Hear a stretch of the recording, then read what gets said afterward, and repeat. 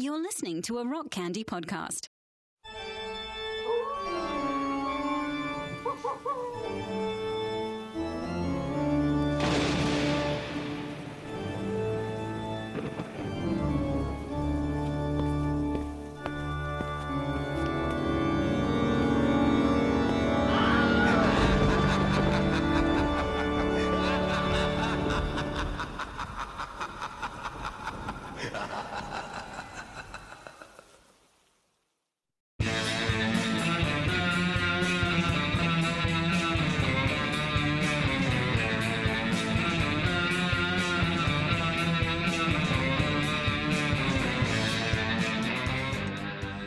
Coming to you from Magnified Cemeteries, Magnified Pod presents Magnifrite Pod, a nostalgic sampling of horror indie bands from the Christian alternative scene. Put your tape deaths on record. I'm Count Andrew. I'm John of the Dead. Get it? Dawn of the Dead? Nailed it. And this is our podcast. I may or may not have, screwed up the intro there, but you know what? It's fine. People know what this is. I think that part is different than normal, but I'm not questioning it. So, let's see. What did I say? Favorite indie horror bands. Covering your favorite indie horror bands from the Christian alternative scene. Yeah. Close Whatever enough. it was great. Whatever. I was trying to do it from memory. Nailed it. This is our podcast, and yes. This is week 3 of Magnifrite Pod. AKA the most wonderful time of the year. John, what kind of dad are you? You're two different kinds of dads. You're two different daddies. I learned via targeted ads on Instagram today that I'm a horror dad, which I can represent by wearing a sweatshirt that says horror dad. And I learned via shared text from you that our boy Mark Hack may be picking up a sad dad hoodie that the National is apparently putting out, which I would like to have both of those. So I'm a horror dad, I'm a sad dad. It's my time to shine. And I'm not a dad, I'm just sad, so I don't know. I'm not a dad, I'm just sad. I'm not a dad. I'm just sad. Should we have 2 seconds here to speak about non-spooky news, which is Tom DeLonge rejoining Blink-182? I'm at the same time not surprised and surprised. I saw rumors going around on Twitter. I saw some. I feel like Mark Hoppus has been leaving breadcrumbs for a while. I think Danny Leary is probably the one who tuned me on to it's happening soon. And I was like, is it? And it is. And they're doing a new album, which Tom calls their best album yet, which, a lot of people say that, but that does have me intrigued. And they're doing a world tour. Turnstile is opening.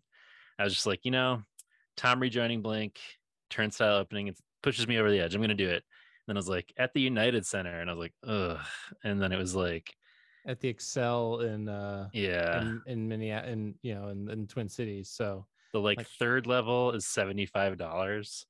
And I'm like, if I'm at the United Center, I don't want to be like so far away, but anything closer is like over 300. And I was just like, fuck this. But anyway, I saw them a long time ago and that was nice. Yeah.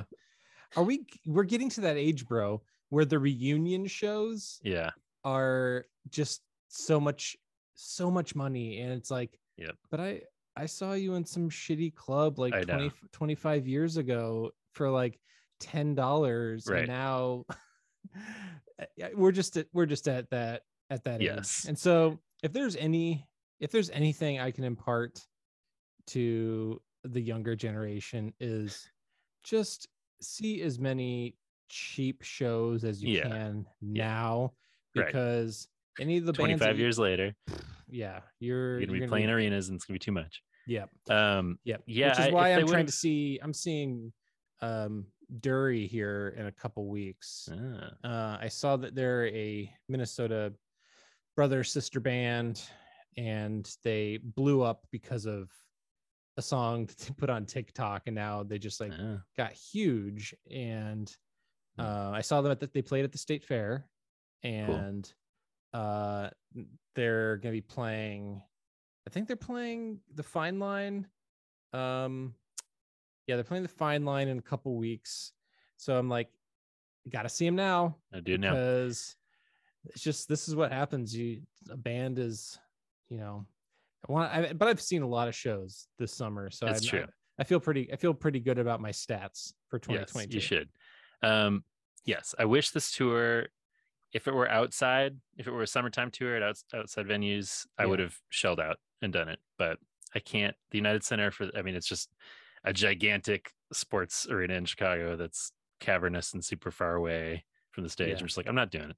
Although I don't know if you saw in the Discord that I did say like, well, I saw Blink multiple times in small clubs, so like I can't, that's been spoiled for me. I can't like do this now.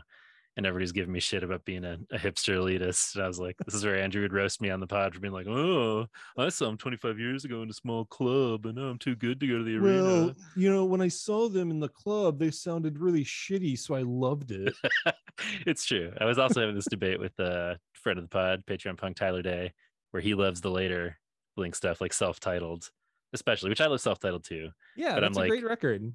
I was like, but the best album is Dude Ranch. And he's like, come on. And I was like, I'll also accept Cheshire Cat. And he's like, it sounds terrible. And I'm like, yeah, that's the shit. So anyway, I know this isn't spooky, but I feel like you at least had to mention. You don't even do you even like Travis? Well, I remember when he did join, I was like, guys, are we sure we like this guy as much? And everybody's like, he's like 1,000 times better of a drummer than Scott. Was that his name? So you don't even know his name. No, I don't know. But yes, anyway, it will at least afford us new opportunities to try out the Tom accents over the coming months. Saw a good TikTok that you shared with me using that accent. Speaking of TikTok, one day after listening to Blink 182, 1 week after listening to Blink 182, 1 month after listening to Blink 182. So good. So ridiculous. TikTok. Maybe we got to get Graveyard Club on TikTok, and that's how they'll blow up. I know, right? Anyway. Stop sleeping on Graveyard Club, guys. That's right. This is their month. Yeah. Show them some damn respect. Listen to their new record. Put some respect on their name. Anyway, yes, we're getting sidetracked here. We got a lot of spooky ground to cover tonight. Yeah. A band I'm very pumped / curious to talk about. Some good refreshments here. A quiz. I haven't made a proper quiz in quite a while for the pod, so I'm pumped for all this. We got some good voicemails and emails. But to kick things off, Andrew. Yes. I'm feeling parched after all that intro. Yes. I have tonight. Yes, let's hear it. A Howling Gourds pumpkin ale. Ooh. From Joseph Brow Brewing in San Jose, California. 7%. So, kind of hefty for a pumpkin ale. I believe I've had this one before, and it's pretty much like a straightforward pumpkin ale, but perfectly serviceable. That's right. Excited to try it again. How about you? Well, I'm so excited, John, for the spooky season. I'm about to have an ectogasm. Ooh. So this is probably the hottest brewing company to hit the Twin Cities in as of late. This brewery called Drecker. Yeah, I've heard the name. I don't think I've tried anything. Yes, they're from Fargo. So our neighbors to the north. Yeah. And they have all kinds of really wild cans. I have another spoiler alert. I have another Drecker in my fridge right now that I'm saving for another spooky time. Nice. But this is an IPA.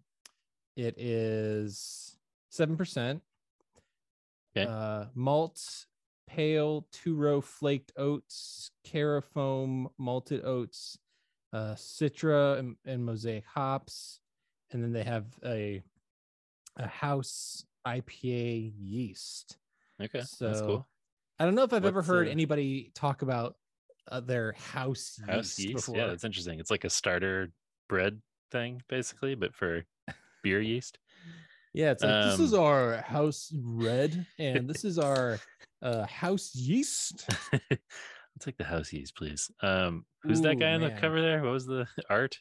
Some sort of monster? It's got some like melting skulls. Hell yeah, it does. And this is like some sort of demon with like a pentagram on his head. He looks a little green goblin-y, like really melted. Kind of goblin-y, but these like skulls are like melting. Cool.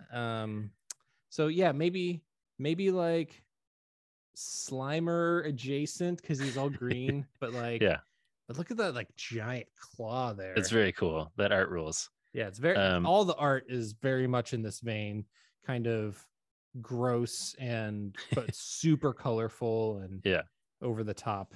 Into it. I'm drinking my beer out of a Ghost Style Brewery pint glass. I don't know if you can see the logo there, but it's nice and spooky. Yeah. Where's Ghost Style? It's in Western Michigan. And it's on there when you visited this summer? Yes, I've been there a couple times. It's on this little sort of peninsula island thing that's supposedly haunted, which is why it's called Ghost Style, which is pretty cool in my book. Nice. That's refreshing. Yes, I enjoy this. I haven't had anything by Drecker so far that I haven't enjoyed.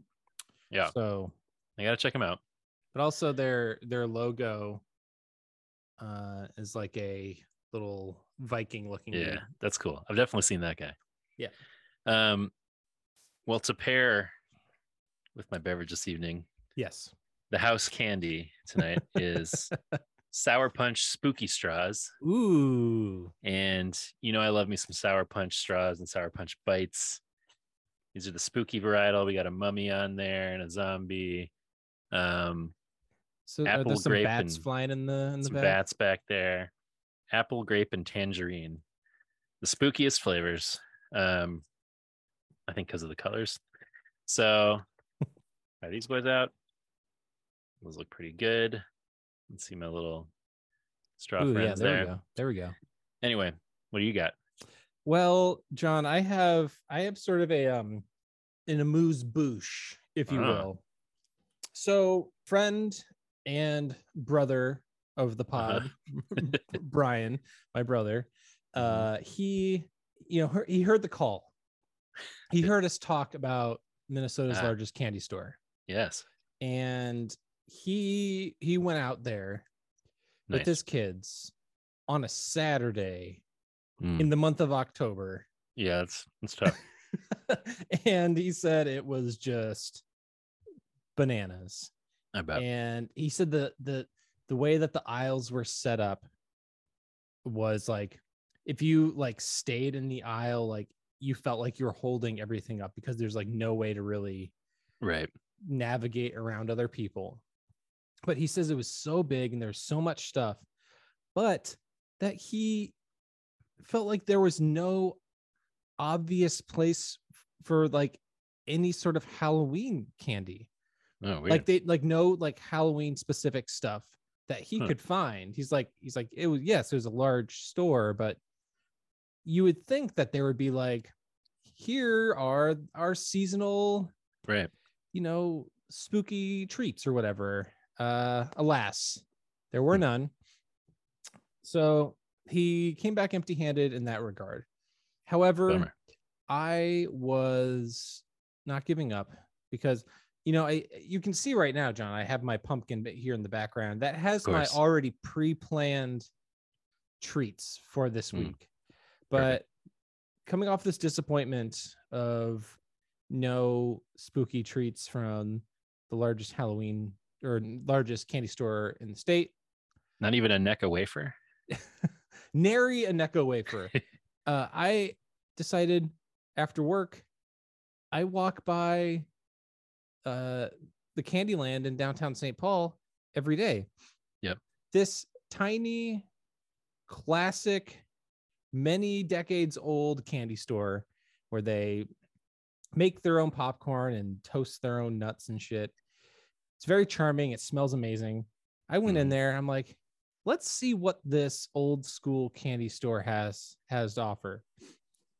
I can't wait. And John, did they deliver? I got myself a bag of sour pumpkins. Ooh. So hell yeah. Did I snack on some of these earlier? Yes, I already did because I'm like, I need to. Yeah. I have my real candy, but fair.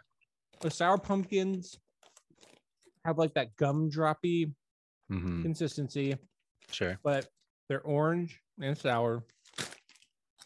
That's pretty good. Very happy with these. Yeah. I bought them blindly. And Kristen's like, what if you just bought like half a pound of something that's like sucks? What if it tastes like pumpkin? I'm like, I don't know what to tell you. It's worth it. I'm going all in on these sour pumpkins. That's right. You gotta take a risk for the weird beers, for the weird candies, the weird ice creams. But the best part is we got some gummy skulls, bro. Ooh, that looks cool. Look how terrifying that is. It's a big boy. Some good texture on that guy. Oh yeah, but you want to know what the other best part is? Tearing into that skull. Oh, there's blood inside. It's like a giant gusher. I know, man. That rolls. It's these layers of flavor and color. That's awesome. And like, yeah, it has this like right under the face. It has this like separate red gummy layer. I gotta find these guys. I wonder if I could find them. And it's like it's a different texture than the rest of the gummy. Yeah. Jelly filled blood red gummy skulls. Yep. Are available on Amazon if somebody would like to experience these for themselves. Candyland came through. St. Paul, Old Time Candy Store, 90 years old this year. Yeah, that rules. So institution coming through. So that aside, since I experienced all kinds of gummies today, I'm gonna go for something a little bit different. I've got some spooky lip pops. Ooh, wow, those are fun. So they are lip lollipops that you can suck on, and they give you different there's like some fangs, but they're called spooky selfies. So you can like take pictures of you with your yeah, you're gonna have to do that and we can post them. Take a hashtag lip pop selfie. All right, what do we got here? Make a TikTok, put Graveyard Club on it. Should I do some like green lips, or should I do some fangs? Should I do the fangs, bro? Yeah, I want to see those fangs, bro. All right. These sour straws are really good. Ooh. Pretty good. Pretty kind of spooky. It's sort of like a ring pop. It tastes like it says green apple lollipops. Okay. It's not that. It sort of tastes more like almost like caramel apple adjacent. That's pretty good. Well, you look very cool. We got to get a fang selfie. You look sort of like a vampire with like an underbite. Yeah, this is I think these are kind of meant for children. So you got a big old mouth, like a little child taking a selfie. Perfect. That's great. You're living into your Count Andrew persona. That's true. I would give these 2 fangs out of 5. Okay, yeah. I mean, the flavor, not the green apple. Like when you think green apple, you Jolly Rancher. Like, you think that sort of like really tart Jolly Rancher flavor. Yeah. Not so much that. Hmm. So I do love a caramel apple. I don't know how much I love caramel apple candy. Although sometimes they have that like, Jolly Rancher-esque green apple with the caramel on top of it and candy. That's pretty good. Yeah, I'm into that, but I've been striking out with candy. It's only because of Candyland that came through this week. Yeah. Shout out STP. Get them on the pod. Keep it local. Yeah, get the Candyland owners on the pod. Well, you could wear that to a rave if you wanted to. Some sort of spooky nightclub. You could pop that John, in. are you talking about that the Shrek rave? The Shrek rave that's happening at the beloved First Avenue? It's like a touring thing because I saw somebody post about the Shrek rave in New York too. So yes, it's happening December 17th in Minneapolis at First Avenue. It's called Shrek Rave: Shrek the Halls. And this is obviously it's something that's a touring thing, right? But my favorite part is it's dumb, just come have fun. Cool is dead, who cares? It's such a it's Gen Z. It's so self-aware. It's so Cool is dead is my vibe. It is like I feel like leaning like, I'm not a dad, but I feel like that's such a dad thing to be like, right. It's like, it's like Grandpa Simpson. It's like, I used to be cool. Now, now what's cool is, weird and strange, scary to me. Weird and scary to me. It'll happen to you. And it did. I just read an article this week about how Gen Z feels threatened by thumbs up emojis. Yes. Like they think they're like insensitive. And I'm like, I'm officially too old to even attempt to understand why Gen Z doesn't want me texting a thumbs up emoji at them. But I mean, so I reached Grandpa Simpson levels. I gotta admit, I get it. I understand. Sure. Because think about how is the thumbs up even in just real life.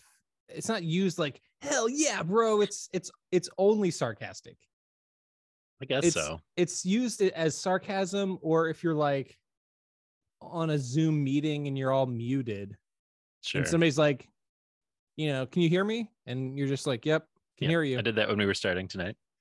Yeah. So, but it's not like no one uses thumbs up in any way that to me feels affirming. No one's like, good job. Yeah. I guess it's usually we're just like, sounds good. Like, but you also, you're an avid thumbs up react text person. So is that like a middle-aged thing of me to be?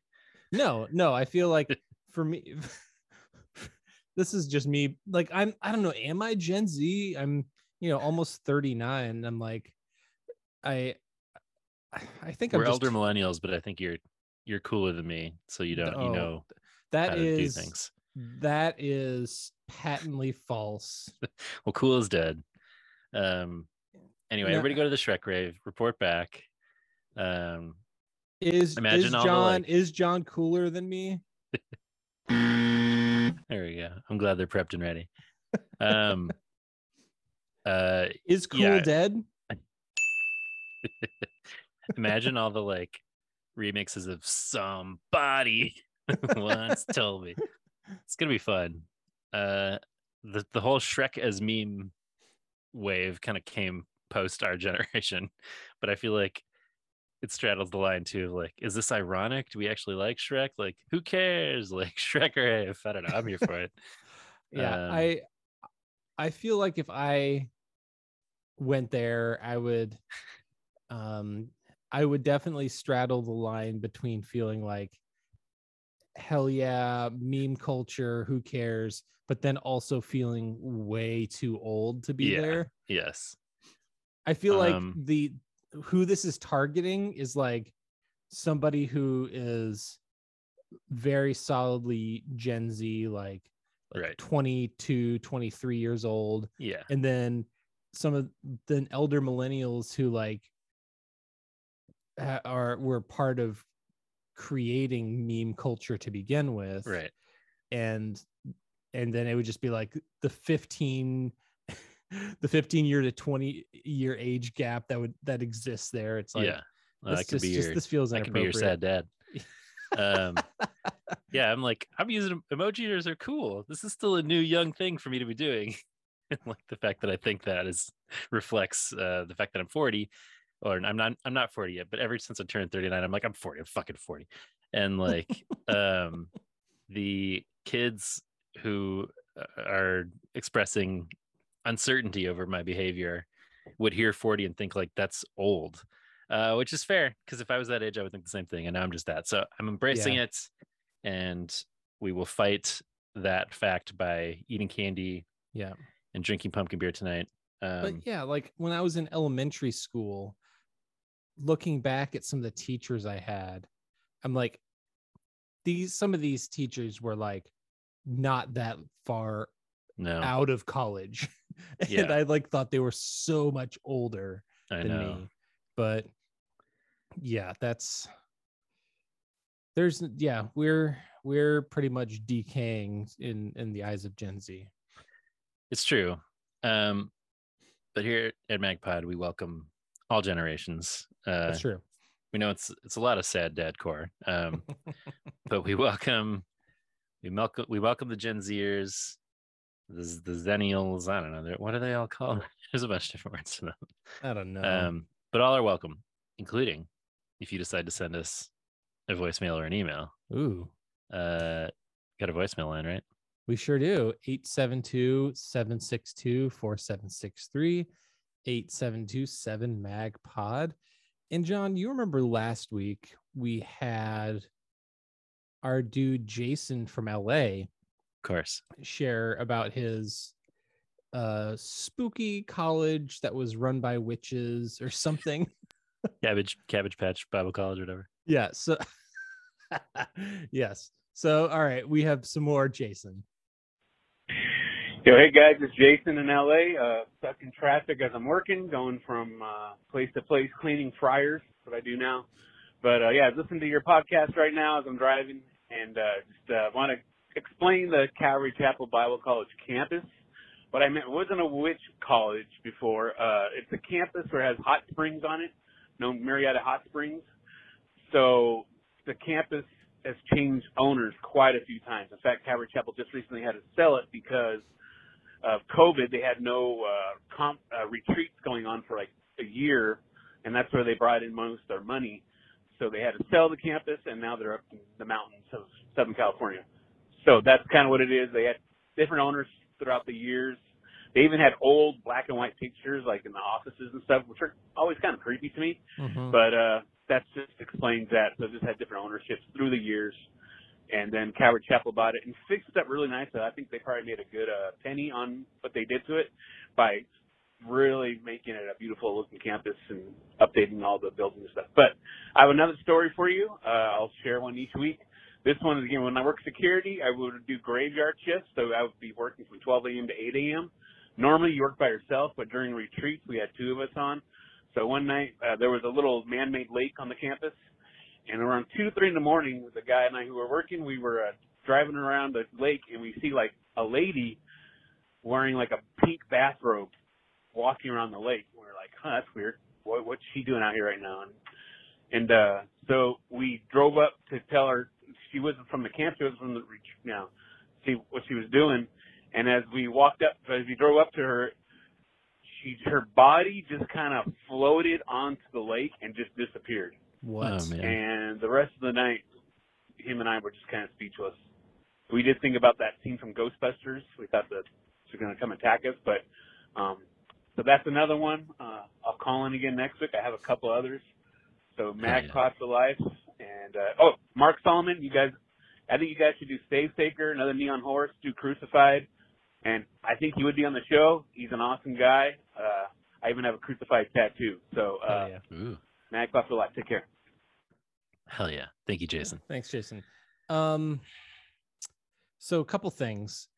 If you have like a really old campus or old building and it's littered with like old photos of like, yeah, that shit's haunted. You know, you're just inviting the haunting. Right. I don't, especially if you're already got spooky shit going on.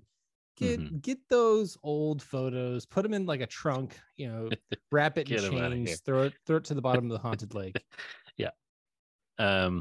Which clearly that lake is haunted. An amazing story. I love all these Bible college graveyard shift ghost stories. Jason's just been saving up all these years. I know. Why so happy to be hearing about now? That rules. Mark Solomon also rules. Would love to get him on the pod. We talked about this. We must cover Stave Taker, and we will at some point. Not sure yet exactly how, but it would be great to talk to him. Yeah. Some more Google Translate. Matt costs for life. And then so MacBook take care at the end. The MacBook. Tyler. Hey boys, it's Tyler calling in from San Diego. Bit of local news this week. The boys are back. Tom is back. Yes. How about serving up a little bit of your list of favorite 10 Blink songs? Ooh. And no, John, you can't just list all of Dude Ranch. See ya. This is amazing because I had no idea he was calling in with this, but I started off our Blink segment talking about him texting me about giving me shit for always saying Dude Ranch is the best. I struggle with this it could be a fun exercise at some point for us to do this. I know it's not related to anything we're talking about, but right. I feel confident in saying they would come primarily from Dude Ranch, some from Cheshire Cat, and some from Self-Titled. I think I feel safe about that. What do you feel about like Take Off Your Pants? Enema of the State was sort of where I parted ways with them. And it sounded good, but like maybe a little too good. I wanted a little shittier. Oh my God. And I think I was just at that pretentious age where I was like, all right, guys, like you had a cat on the cover and that was good. And then you had like a bull's ball on the cover and I was like, okay. And then it's just like a porn star with like a, I don't know, proctology glove ready. And I'm just like, I don't know. It just kind of like the direction they were going was like, I don't know if I'm staying on this train. And then Take Off Your Pants and Jacket just like even further cemented that. So just kind of like out for that period. And their single then was The Rock Show or whatever. And I'm just like, sounds like Punk Rock Show, which is a better song. But then I came back around for Self-Titled and I was skeptical. But when I listened, I was like, they're doing really interesting stuff on here. So I do really like that record, but it feels like a totally different band at that point. I don't know. What are your quick thoughts? Self-Titled is kind of where my interest in Blink kind of ends, because like the second era from Neighborhoods on, not into it. No, California and Nine are just kind of boring albums. Yeah. And I don't know what to attribute that to, subtext who to attribute that to.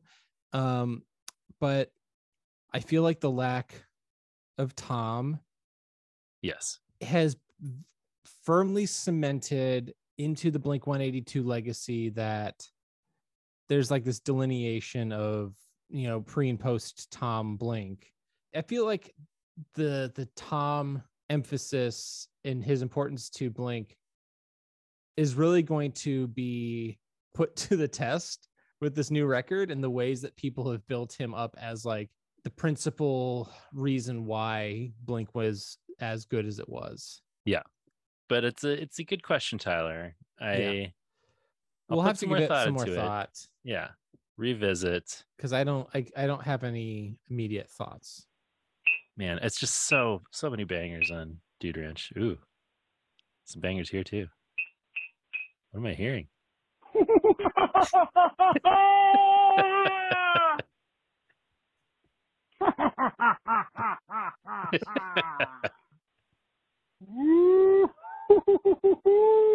Ooh, little spooky laugh there. So, what were we hearing at the beginning? Let's say that one more time. It's it sounded like a clinking on like a teacup or something.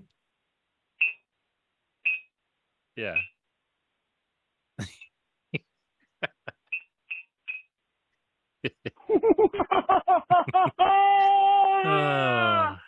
Master Foley artist himself. Yes. The Phantom Cackler. Thank you, sir. We're not normally so blessed as to receive back-to-back sonic landscapes from you. That back-to-back cack. The cack attack is back, Jack. On a DC track that's jacked. But this is his month, so that's keep true. It coming. It sounded to me like when people like play on the like shelves of empty fridges as like an instrument, like. But I think you're right. I think it was more like a spoon against a cup or something. He's making himself a hot cup of tea. Maybe he's doing some Get Out, mind melting. I still have not seen that movie. You got to see it. You know about the like swirling the spoon around the teacup, though, right? That's a thing you. No, I don't know anything. You got to watch it. You got a couple more weeks. It's spooky season. I know. All right, John. We might be in some trouble here. We might be in some legal trouble here. We got an email. And it says not again.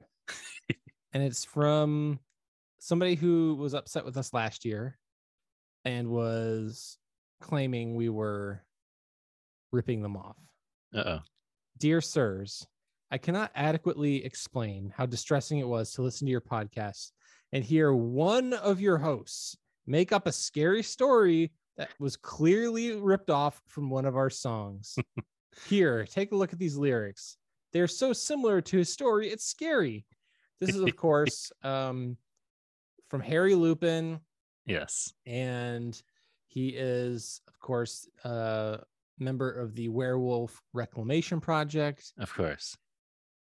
He was very upset. I totally forgot about Werewolf Reclamation's project's song, Beware the Hat Man. Yes. I can't argue with this, but he has laid the lyrics out here. The lyrics are right here, John. Might as well read them out. Yeah. Why don't you read verse 1? Yeah. Check out the veracity of his claims. Yes. The summer is nice for a walk late at night. Your girlfriend with you when you see such a fright. At the top of the hill, a jaunty man in a hat, skipping through shadows towards where you're at. Then the chorus. You want to take that? Beware the silhouette, his face obscured. Hold your loved ones close, bad news insured. Try to run away fast as you can. Beware the cape and cane. Beware the hat man. God, that rules. All right, you do verse 2 since you get to do the verse chorus. 2. Try to brush it off as a costume or actor because he's strolling along in a thespian manner. You try to play cool, but this date is done. I'm getting scared. We need to run. This is making me so happy. Then chorus again. Beware the silhouette, his face obscured. Hold your loved ones close, bad news insured. Try to run away fast as you can. Beware the cape and cane. Beware the hat man. John, I feel like it would be appropriate for you to take the bridge. Take the bridge. I'm a big bridge boy. The bridge. Turn the corner, around the block. Shut the door, turn the lock. Run upstairs. We should pray. God, make this horror go away. Don't want to see what's in store. Don't want to see him anymore.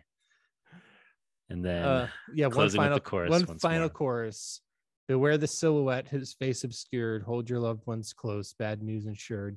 Try to run away fast as you can. Beware the cape and cane. Beware the hat man. Now, so Harry we Lupin, here at the Werewolf Reclamation Project will not stand for this. Sincerely, Harry Lupin. John, Harry, what do you have to say for yourself? I did not know all these years. I know. Yeah, I guess I'm just subliminally influenced by WRP's work. That's all I can say, Harry. Yeah. Much like the legal trouble we got in last year, which I believe our lawyer, Danny Stairs Esquire, was able to wriggle us out of. Might have to get him back for this one. Yes. It's like when a comedian steals somebody's bit. It's just so ingrained in me, Harry Lupin's work, that I just kind of forget that it's there. So I feel like you're the Carlos Mencia of horror stories, I guess. Of spooky stories turned into songs. Yeah. I'll take that. I feel like the only thing that we could do to really clarify this argument is to get someone to show us this song.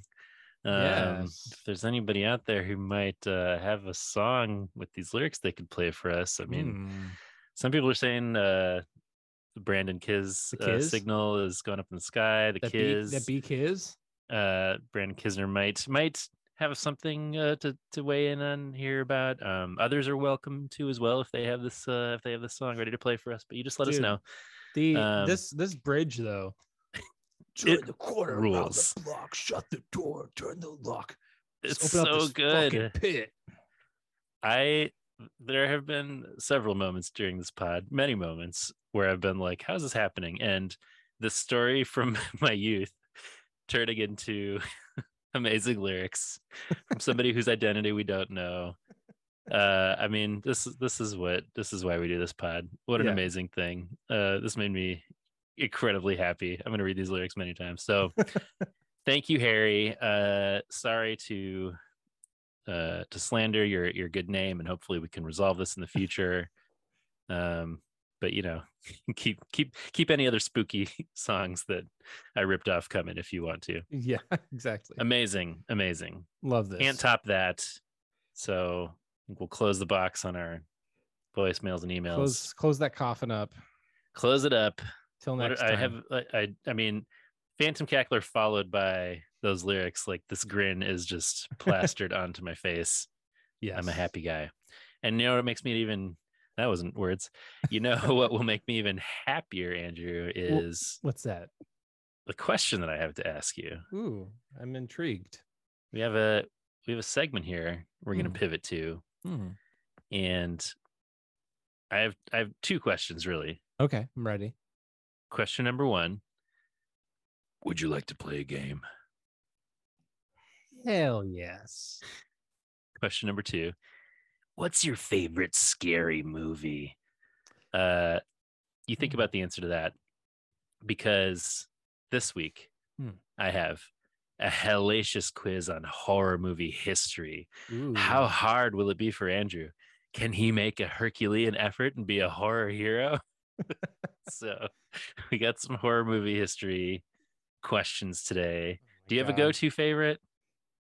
Have we asked this already? I'm sure I've asked this before in the podcast. I mean, famously, not a big horror movie fan. Not great with the scary. As I've said many times, the inside of my head already scary and anxious and enough. Fair. Don't always need more reasons to be afraid. But for you, it like sort of offsets the reality of the scary world somehow. Yeah. Like it's like, hey, get that anxiety, get it out here in the open, and let's mess around with it. Yeah, I feel like I don't truly have a go-to, because it's not some. I have like movies that I've seen, like The Shining. I've seen multiple times. I think that's a good answer. But it's, and I do love that movie. It's outstanding. But yeah, I guess I've never really put it into those terms. Well, you think about it as we're going through some horror movie history here. Sure. Settle in if you dare. Some of cinema's most famous taglines come from scary movies, which have notoriously pushed the marketing envelope throughout film history with gimmicks and clever advertising. Which notorious horror movie had this famous tagline? To avoid fainting, keep repeating, it's only a movie, only a movie, only a movie. Was it A, Psycho, B, The Exorcist, C, Freaks, or D, The Last House on the Left? I feel like I know the answer to this because if I'm not mistaken, well, what I'm going to do is I'm going to put in my answer. Okay. I'm going to lock it in, and then if I'm right, I'll tell you my reasoning. I believe it is D, The Last House on the Left. Locked in? Locked in. Andrew? Yes. You are correct. Yes. All right. Did I know about this movie maybe a week and a half, 2 weeks ago? Absolutely not. Fascinating. The only reason I know this is because Paul F. Tompkins on social media put out the bat signal for the little girl. A commercial that he remembered from his youth. That's actually a different movie. Is it? But you should keep going. That's a different movie? Isn't that like... one's called like it's something similar to that. But it's not quite that. Anyway, explain what he posted, because it was great. But it also had a creepy girl in it, and then I think it also said this is only a movie, or it's only a movie, and I thought it was something about a house too. The Last House on Dead End Street. I do not believe the tagline was "It's only a movie," but to confirm that, just real quick, I'm going to throw up the trailer for The Last House on Dead End Street. What he said was he was trying to place this terrifying commercial he saw when he was a kid, with the little girl's, the back of her head facing the camera, and then she turns around at the end. It's only a movie. Wow. Remember, it's only a movie. Last House on Dead End Street. So my reasoning was accurate, but wrong.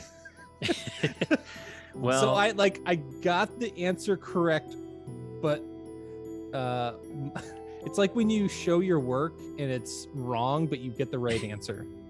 Well, it's totally fair that you thought that, because they clearly do say it's only a movie. Maybe it's the fact that so the wording for The Last House on the Left was to avoid fainting, keep repeating, it's only a movie. Right. So maybe a bunch of people stole that. This was the first. We'll go with that. But I love how, and when I did watch that, because that wasn't, I think I maybe heard the title of that movie, but I hadn't seen that commercial until Paul F. Tompkins posted it either. But I was thinking in my head, boy, the last house on Dead End Street sure sounds a lot like the last house on the left. Right. Last House on the Left came out in 1972. Last House on Dead End Street came out in 1977.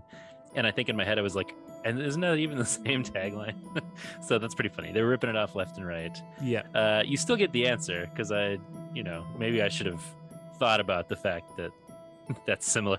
I also watched that last week, so maybe it was in my head for that reason. But anyway, I'm sure others used it, but they were the first one to do it. And it was kind of a famous marketing campaign. The poster, I mean, this movie is intense, and it's Wes Craven's first movie. Ooh. Clearly a talented filmmaker, but it is not one that I would recommend. It is rough going. So the poster says, "It rests on 13 acres of earth over the very center of hell. Last house on the left. To avoid fainting, keep repeating, it's only a movie, only a movie, only a movie." And then it says, has a picture of a dying girl. It says, "Mari, 17, is dying. Even for her, the worst is yet to come. She lived in the last house on the left." So it's like, Jesus. Yeah, good marketing campaign though. Movie's particularly brutal, and that marketing campaign is fairly brutal.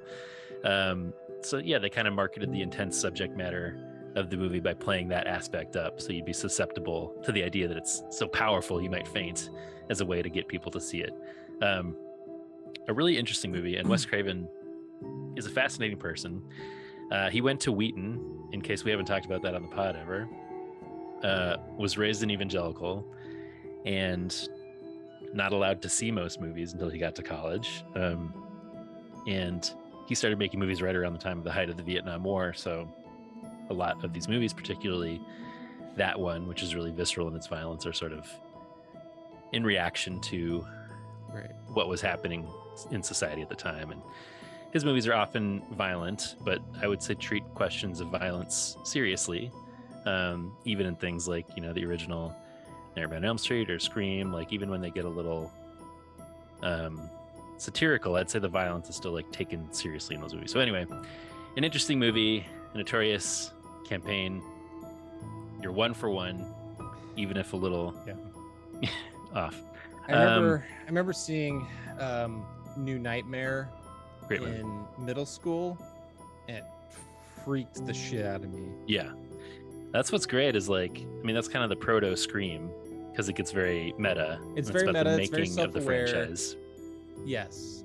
Yeah. He made the first movie in the series, and then they all kind of got. The first movie is scary and like not that silly, and then afterwards, Freddy just kind of became like a cartoon. "Hey, bitch," like that whole thing. And he was kind of like, "This is dumb." So they asked him to make a new one, and he's like, "The only way I will do that is if I make one that sort of like talks about how dumb this franchise has become." So that's an interesting movie. Yes, We sort of alluded guy. to that last week in Did my we? quiz, talking about movies that sort of started off like the first one is like dark and gritty, and then it just sort of all becomes cartoony. Yep. It's all just swimming around my head and I forget what's in there. Anyway, you're doing great. All right. Number 2. Among the many things The Exorcist is well known for is its reputation as a supposedly cursed production. Which one of these things did not happen during the making of the horror classic? A. Most of the set burned down during production, except for the bedroom of Regan, the possessed girl at the center of the story. B. An actor in the movie committed a murder in real life before the movie was released. C. Some of the takes during filming had to be stopped because of an untraceable sound that the cast and crew described as demonic-like whispering. Or D. During a screening of the film in Rome, a bolt of lightning struck a church across the street from the theater. So 3 of those are real, 1 I made up. Which one is it? Another movie I've never seen. Oh man, might be time. Well, yes, I'm famous for never seeing a lot of movies that you have on DVD. That's true. You're coming here in a few weeks. We might need to stay up all night watching some DVDs. I know. We'll be seeing you for the Carly Rae show. Yeah. In a few weeks. / horror movies. Classic combination. Pop queen and horror movies. Uh-huh. Burning down murder, voices, lightning. Yes. I'm gonna go with my gut. I'm going to go with the one that you made up was the voices, and I believe that's C. C. Final answer? Locked in. Andrew? Yes. You're correct once again. You're nailing it. Oh man. Okay, so I need to hear about this murder. Who murdered somebody?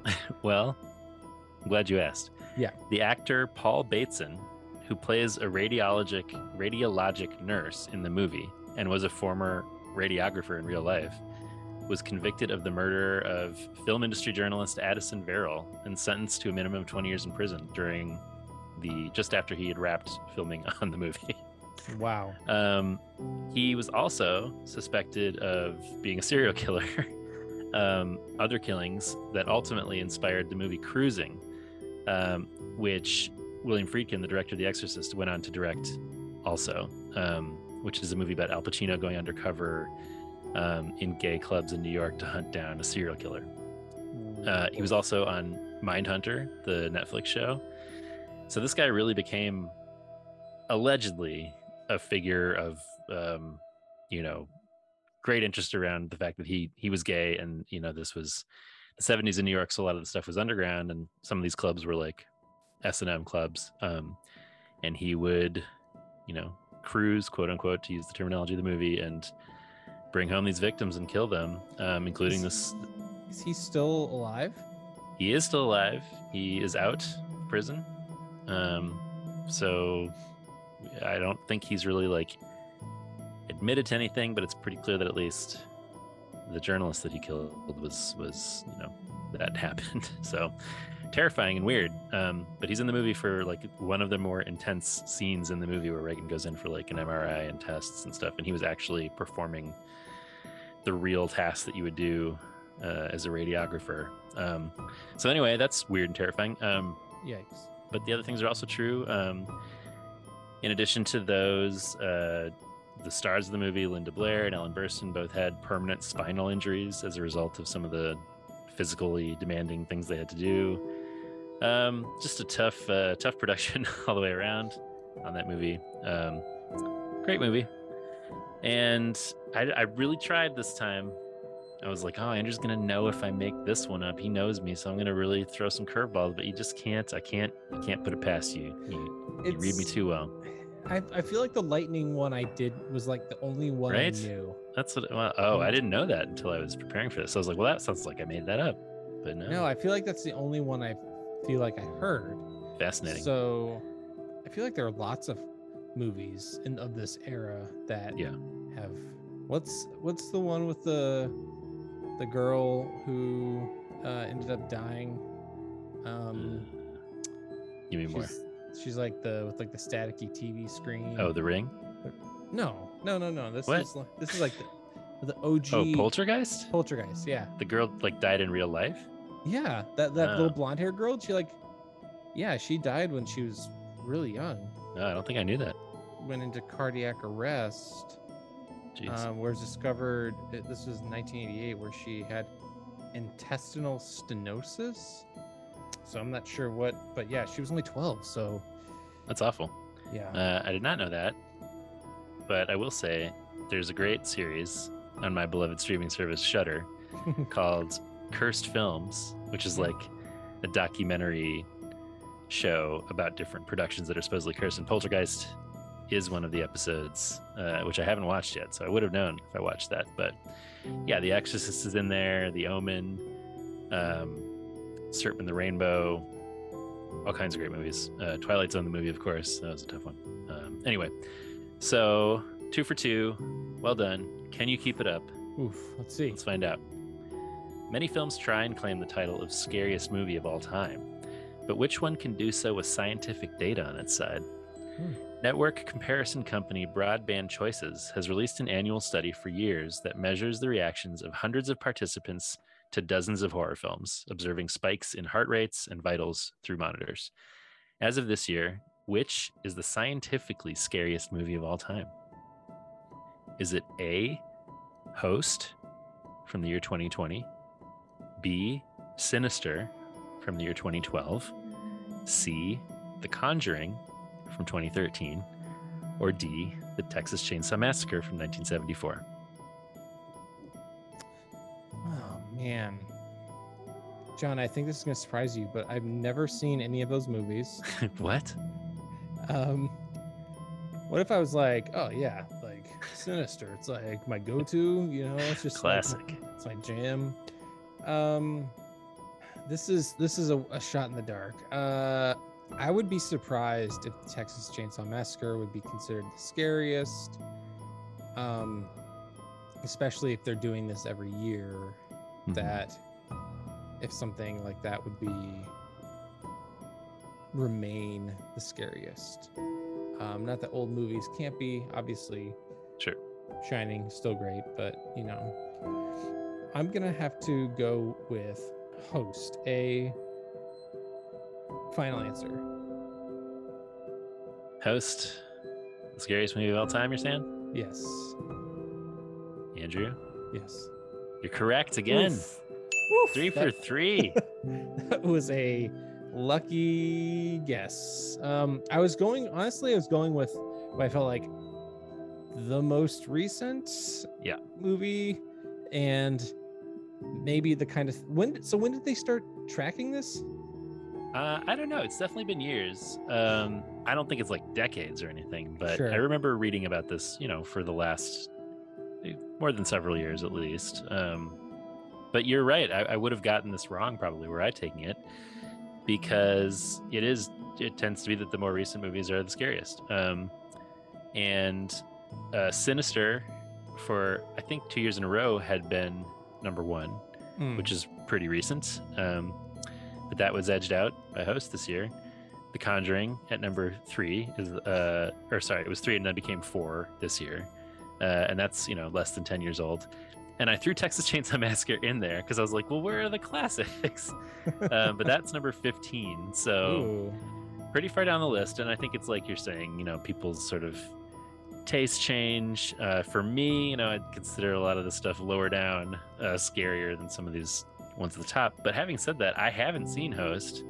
I've seen the other 3. Conjuring, really good and scary, by the way. But Host, I've been meaning to see. Despite its recent entry into the horror canon, director Rob Savage's low-budget, Zoom-based horror Host increased heart rates by an average of 24 BPM. The film has a short runtime and was shot in just 12 weeks entirely through Zoom video conferencing, but it narrowly edged out last year's winner, Sinister. And I heard really good things about Host when it came out, and it's a clever idea of like it all takes place in the Zoom windows, and one by one things happen to the characters. So I've been meaning to watch it. Sounds cool. Anyway, you're on fire. Will you get a perfect score? Don't. Let's not curse me. I'm not trying to curse you like a production of a terrifying 70s movie. But you might know. You might feel good about this one. Ready. The Cenobites of the Hellraiser franchise are some of the most beloved antagonists in horror. Pinhead and his crew of extra-dimensional beings are known for their love of sadomasochism and for their silly names. 3 of these Cenobites' names are real, and 1 I made up. Which is it? Is it A, Face, B, Stitches, C, Deep Throat, or D, Butterball? Oh my god. Also never seen. Another guy that loves to open the box. Pinhead. Yes, Pinhead. I know there's something with him in a box, and it's some sort of small box. You opened the box. I don't know. We came. He loves to give you some exquisite pain. That kind of thing.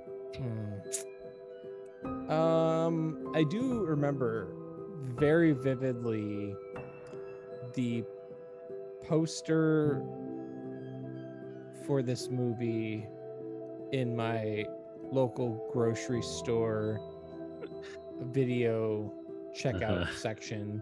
Terrifying. In Salina, Kansas. I'm going to Face, Stitches, I'm gonna have to go Stitches. Locked in. Final answer. Final answer. Final answer. God damn it, Andrew. You are correct. Hell yeah. How did you know that one? I don't know. I really thought dude. I had a convincing one there. No. Deep Throat? Butterball? Come on. I don't know. I don't know. I feel like. Damn it. I don't know the tone of the movie. I was just like trying to go for like, I know. I don't know. Maybe I don't know, man. I can't come up with my reasoning. I even had a few in there that I was like, nah, that's too obvious. Stitches. That sounds like a Cenobite. I guess Butterball and maybe, Deep Throat. I mean, those are ones that like, surely he threw those in there. What's Butterball's deal? He's a big fat guy. So it's a very sensitive portrayal of him. That's a bummer. Yeah. So he's a fat dude with like needles in his face. No, not only, but Pinhead's really the only one with a bunch of shit in his face. Okay. I mean, they have different kinds of shit in his face. I'm Googling Butterball Hellraiser. See this guy? Oh my god. He just got a lot of chins and he's kind of wormy. Yeah, he's so damp. They're all kind of damp. Why is he so wet? I mean, they're all kind of wet. I don't know. They're doing their thing. I think this is that's Deep Throat there. Is this all of them? Those are like the main core. The foursome. Kinda. There's Deep Throat. She's got some shit in her face too. Oh, okay. She's the High Priestess of Hell, in case you're curious. What's her name? And Face. I don't remember Face. I just saw that one. I was like, that's good. His face is coming off, which makes sense. All right, 4 for 4. We got one more here. Can you crush it? I think you can. I think you're gonna have a perfect 5 for 5, and this is after 2 for 5 last week for me, which is standard. Anyway, here we go. Ready. Producer William Castle was a pioneer in horror movie gimmicks and conceptualized many elements of theatrical presentation that made his films famous. Although each of these answers is a real theater gimmick used for film's release, Castle only came up with 3 of them. Which one didn't he create? We got A, House on Haunted Hill, which was presented in Emergo, in which a skeleton with red lighted eye sockets floated on a wire over the audience. The Tingler, presented in Percepto, in which vibrating motors were attached to the bottom of some audience member seats. Scent of Mystery, presented in Smell-O-Vision, which injected 30 different odors into the theater's seats when triggered by the film's soundtrack. Or D, 13 Ghosts, presented in Illusiono, in which audience members were given a handheld ghost viewer to see ghosts through during segments of the film. Which one didn't William Castle create? Oh, Bill Castle. All seem like very immersive ways to watch a film. I've never been to a film in which something like this was ever utilized. Yeah. I don't know if I would love it and have it feel like, oh wow, or if it'd be like distracting and take me out of the movie. Right. I'm gonna have to go with Smell-O-Vision, that he did not come up with Smell-O-Vision. Andrew, Yes. I'm here to tell you, Oh no. in this 3rd week of Magnified Pod, Yeah. that you have achieved a perfect score. Woo! That is correct. Hell yeah! Well done, sir. Oh my god. Is this like the opposite of your superhero quiz where you're like Yeah, maybe. like, I love superheroes and then I'm like, I don't know anything about I horror. think you've been hiding a secret horror cinephile history that I'm not aware of.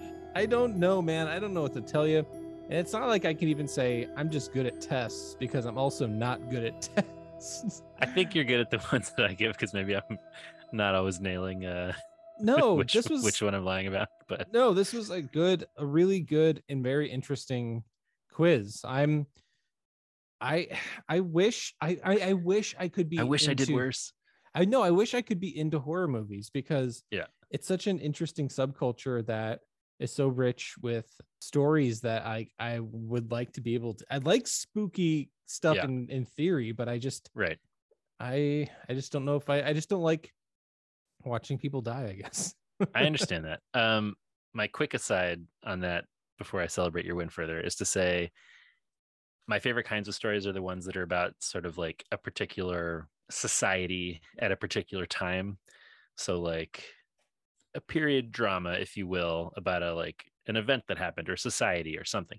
And I feel that ghost stories are the most effective way to tell those kinds of stories often. So it's like I like the spooky stuff, but I usually like what they have to say about whatever sort of people or culture or whatever that story has come out of. And I feel like ghost stories are often a way to sort of like confront the troubling aspects of a society that they haven't confronted. You know what I mean? You mean like a blue-eyed model girl in a box? Exactly like that. And I love horror movies because I love movies, period. And I feel like horror movies are such a celebration of all the things that cinema can do, like visuals and framing and movement of a camera and editing and music. Like it just, I feel like horror movies are able to, in some of the best ways, like use all the elements that make movies effective. So those are why I love them so much. You did great. I think if you would have given me this quiz, I would have certainly gotten some of them wrong. But yeah, Smell-O-Vision, I questioned because I'm like, well, the other ones are they just end in O. There's no vision at the end there. But Smell-O-Vision was created by Hans Laub. Similar concepts that came later included Smellorama, Aromarama, and today that 4DX technology, which I haven't done either. And I'm with you that I'm like not particularly drawn to it. This is where they like can like punch you in the seat and like release mist and smells into the crowd. And I'm like, I don't know if I need that. I do like seeing an IMAX movie and being close to the screen and having it so loud that it like shakes my seat. Like I'm into that, but I don't know that I need like things flying at me or smells in my face or any of that stuff. I understand it as a gimmick, but I kind of want the movie to stand on its own. Having said that, I love Avatar deeply. I saw it 3 times in IMAX 3D when it came out. I got it on DVD and never watched it once in the last 10 years, partly because I'm like, well, that's so much of the experience was watching it like that. They re-released it and I missed my window to see it. It was in IMAX 3D again. And I'm like, well, I could either do that or watch it at home. And I'd so much rather do the other thing. But like, I'm pumped for Avatar 2, man. I feel like everybody was skeptical. And I understand if you don't like Avatar, but like, it's maybe not the greatest, most original story, but like the experience of watching it was like one of the best cinematic experiences I've had. So I feel like there's a lot to be said for that sort of, you know, the presentation of like IMAX 3D, like experience a movie that way. So yeah. Say what you want about James Cameron. He makes get a tub of popcorn. He makes a movie. Hell yeah. As far as like movies, nobody does it better. I mean, people may do it, you know, whatever you want to call movies, like if Spielberg or whoever does that, but like cinematic spectacle for throwing back some popcorn. I mean, Cameron's the king. So we're talking Titanic, we're talking Terminator, we're talking one of my all-time favorites, True Lies, man. True Lies is great. True Lies. We got Arnold, got Jamie Lee Curtis, it got Tom Arnold. You got Bill Paxton. Yeah, R.I.P. I loved Bill Paxton. Yes, he was so good. Are there some problematic tropes about, you know, terrorism? Yes, among other things. But you know, so many classic Arnold lines in that movie. I'll say this: James Cameron, taking his sweet fucking time with Avatar, but if it's worth it, it's worth it. It's gonna be great. T2 Aliens also in the mix. Yeah. Oh, there you go. Anyway, I'm excited. T2, maybe one of the greatest action pseudo horror suspense movies. Yeah, certainly some thriller. I don't know. I don't know where you put Terminator. I mean, the first Terminator is certainly more horror feels horror adjacent than T2. Yeah, both great. in different ways. T2, one of the earlier R-rated movies I saw. Yep. With 100% more lying to cops. Yeah, very true. William Castle, by the way, I don't know if you're familiar with him, but those movies are great, most of those movies. And there's a great Joe Dante movie called Matinee starring John Goodman, which is about William Castle. Anyway, that's the quiz. Well done. Thank you. Nice to put on the Quizmaster pants occasionally, but I know who the real quiz daddy is around here. So I'll take the mantle occasionally, but happy to pass it back to you. Pass those pants back. The Brotherhood of the Traveling Quiz Pants. And on that note, yes, should we take a break and come back and talk some SS Bounty Hunter? Yeah, I think we should. When we come back, we're talking that SS Bounty Hunter album, Serpents for Eggs. I'm Avery Smith, and I'm here to invite you to Blessed Are the Binary Breakers, a multi-faith podcast of transgender stories. Whatever your own relationship to gender and spirituality may be, you will find yourself enriched by the stories shared by my guests, who so far have ranged in religion from Christian and pagan to Jewish, Sikh, atheist, and beyond, and have hailed from the US, Chile, Poland, Australia, and more. Tune in wherever you get your podcasts, or read along with episode transcripts by visiting blessedarethebinarybreakers.com. See you there.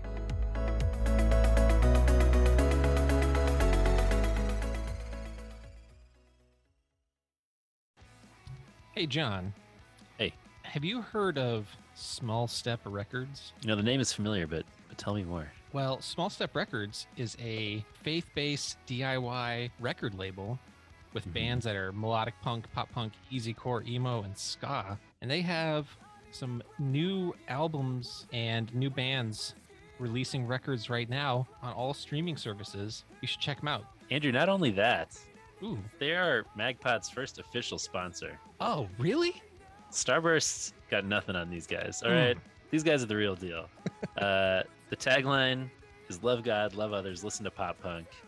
You can go to smallsteprecords.com, check out the cool records and merch and bands they have, and we will be, through their generosity, offering some giveaways in the coming weeks and months on our socials of some of these Small Step Bands records. So keep your eyes peeled for that. Also, John, unlike some record labels, which may have come up over the course of the podcast, the artists on Small Step always keep 100% of the rights and ownership of their music. Yes. So any money that goes to Small Step goes directly back into supporting the bands. This is a label with integrity, so you love to see it. Love to see it. Small Step. Check them out. Smallsteprecords.com.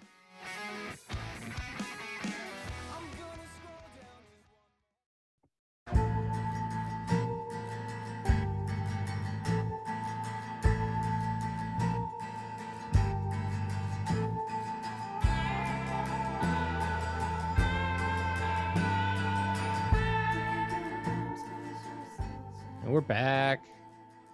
Spooky in here. Yes, talking SS Bounty Hunter, talking Serpents for Eggs. Yes. Which is a very weird album title. Everything about them in this album is very weird. Ooh, you said it, John. I already know the answer to this, but when did you first hear of SS Bounty Hunter, Andrew? Probably last year when someone suggested them, and it was probably around the same reasoning that we didn't cover them last year, that why we didn't cover Mercury Radio Theater. Is like, it's like, oh, there's no lyrics really, a lot of instrumentals, a lot of instrumental. What do we and we're like, oh, this is a little too weird, maybe for the first Magnified pod. Right. I'm enjoying it because we're really descending into the depths of the weirdness of this subgenre. This season we're getting very niche. Very niche. I've had a couple people be like, I haven't heard of anybody that you guys have been covering on the podcast like in a couple months. And I'm like, well, what can I tell you? Magnified pod, I'm here for it. I've really been enjoying it, so I hope others are too. But yes, we had a few people suggest them last year, but in particular, I found this email from Patreon Punk Jared, who suggested covering them and said, their live show centered on a guy whose main purpose was to intimidate the audience by pointing at people, swinging nunchucks, and cutting things with a sword. There's also another guy who would come out with a gun and a walkie-talkie, pretend to get a message, then whisper in the first guy's ear. Then they would both point to someone in the crowd. Then they later grabbed what must have been a plant from the audience and taped the guy to a chair, Reservoir Dogs style, cut him up, fake blood and all, then dragged him off stage. Then at the apex of the show, they dragged a body-shaped mass wrapped in garbage bags out on stage and chucked it into the crowd. All this while the band played surf rock. Pretty entertaining. So I couldn't forget that description. That's a description you don't forget. And they've been on the list since last year. Yeah. But one of the more mysterious bands we've covered. Hard to find a lot of information about these guys. And I will say a couple of people have come through since we talked about Mercury Radio Theater with some additional information, which I appreciate. So same question here. If folks have more info and details about SS Bounty Hunter, you let us know. But I believe the lineup was John Dees on vocals and guitar, Becky Pleman on vocals and keyboards, Josh Plemon, Adam Fletcher, and Mike Coles. Any Jesse Plemons on here? Jesse Plemon's not available, unfortunately. Okay. That'd be so awesome if he was just like the background, like rhythm guitar player. John Dees, also referred to as the head bounty hunter, was in the band Clay, which I think was a hardcore band before SS Bounty Hunter, and both bands played Cornerstone a lot. SS Bounty Hunter not kind of known for these infamous Cornerstone shows, and I think that's where most people knew them from. I believe they formed in the mid to late 90s in Anna, Illinois, which is in southern Illinois. And they've got a whole sort of mythology that I can't totally unpack, although I look forward to trying to do that with you tonight about this album. But Opus magazine interviewed him in 2000, and they asked about the band name, and he said, the SS stands for serum seed, which is our paraphrase for the Holy Spirit. A serum is an antitoxin. It's something that cures an illness that you have in your body, and the seed is something that is planted inside of us. It's the serum seed. The more it grows, the more that serum can work against the human illness in our bodies. That's what the Holy Spirit is. A bounty hunter is someone that receives a bounty by either bringing someone into captivity or putting someone to death. The SS bounty hunters are bounty hunters that are controlled by the serum seed, the Holy Spirit. The serum seed directs them as to what things either need to be brought under captivity or put to death. By doing those things, the SS bounty hunters receive a bounty. So that's a lot. And I don't fully know how to take it. I like to think of it more as some sort of ominous black ship. Yes, I know. I assume it has and not that convoluted. Right. I assume they sort of had some complicated explanation. Yeah. I guess I just thought there was like a pirate thing here, but there isn't. They were just like, yeah, they came out in like suits and killed people in the audience and stuff. It's wild. I love that this was at a Christian festival, and like, again, we can talk about the degrees to which these spooky Christian bands are effective or not effective in terms of sort of their theology and their approach, but I just love that it exists regardless. Like, I love that there's a band whose whole deal was like killing people in gruesome ways in their live show playing at Christian festivals. But they were very theatrical, obviously known for audience participation, threatening the crowd, nunchucks, weapons of all kind. And their first record was a self-titled concept album released in 1997, about a day in the life of a bounty hunter. And that had a much more surf sound, as we've come to expect from a lot of these bands. There's definitely like a surf element. And the record we're talking about today has surf elements, but they intentionally said they wanted to go weirder and darker. And I think they succeeded at that. There's some surf. There's definitely some electronic elements, a lot of dance beats. There's some goth rock, I would say. I saw one subgenre referring to them as minimalist. Ooh, yeah, I like that. Because sometimes it does feel like there's a lot of sparseness and lots of space in things happening. Some lo-fi things going on too. I think that's part of what makes them so effective and effectively creepy. I'm here for it. It's garbled, it's sinister. There's some wild stuff here. It's all unsettling. As we said, like maybe half the songs on the record are instrumentals. But I don't know, man. I love this. I really like every song on this album. I'm very here for the style of sound and the vibe and the world they've created. And I there are elements of it that are disturbing, and I think intentionally. Although when I read his sort of goal or thesis statement about what they're doing, I'm a little bit like, I don't know. Because some of these songs are sort of mysterious, and I would say there's sort of a loose concept album here, maybe. Certainly stories told with like metaphorical intent. Yeah. But I'm not always as sure about the metaphor, like not even in terms of like, does this work? Just more like, do I even understand what the metaphor might be? But I think a lot of sort of like spiritual warfare, certainly, grisly imagery, violent lyrics, you know, as we said, they had a violent stage show. But certainly nothing explicitly Christian either. They don't go out of their way to make any of this obvious. And it's really only if you're kind of looking for what the metaphor might be, I think, that you can kind of pull on that. But I saw somewhere that they said maybe they were inspired by Psalms and like the telling of these, you know, violent or tragic stories through that lens. There's sometimes in this where I'm like, is the bounty hunter the hero, the villain? Is there a relationship that forms here? Is the bounty hunter or the victim Jesus? Like, I don't know. So I'm curious to hear. I don't know. I see a lot of Jesus's crucifixion, death, and resurrection. Yes. In a lot of this, like just in the song titles too. Right. You know, beating, secrets in blood, break my heart, break your heart, just before you die, by dawn I am silenced, mystery, broken I stand. This all sounds like a very linear death of Jesus and like crucifixion and resurrection, sort of like just by the titles of the tracks alone.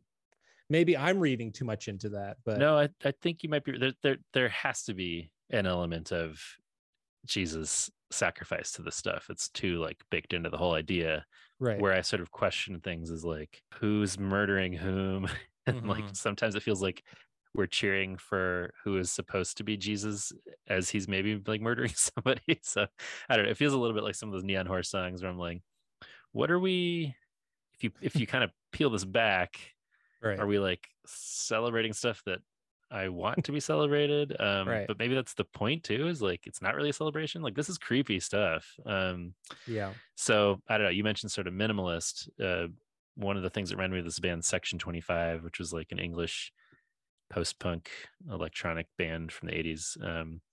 And they too have like these kind of big space in their sounds and spooky synths, and it's kind of that vibe. So I am here for all this. I like the spooky synths and the many ways they're employed here.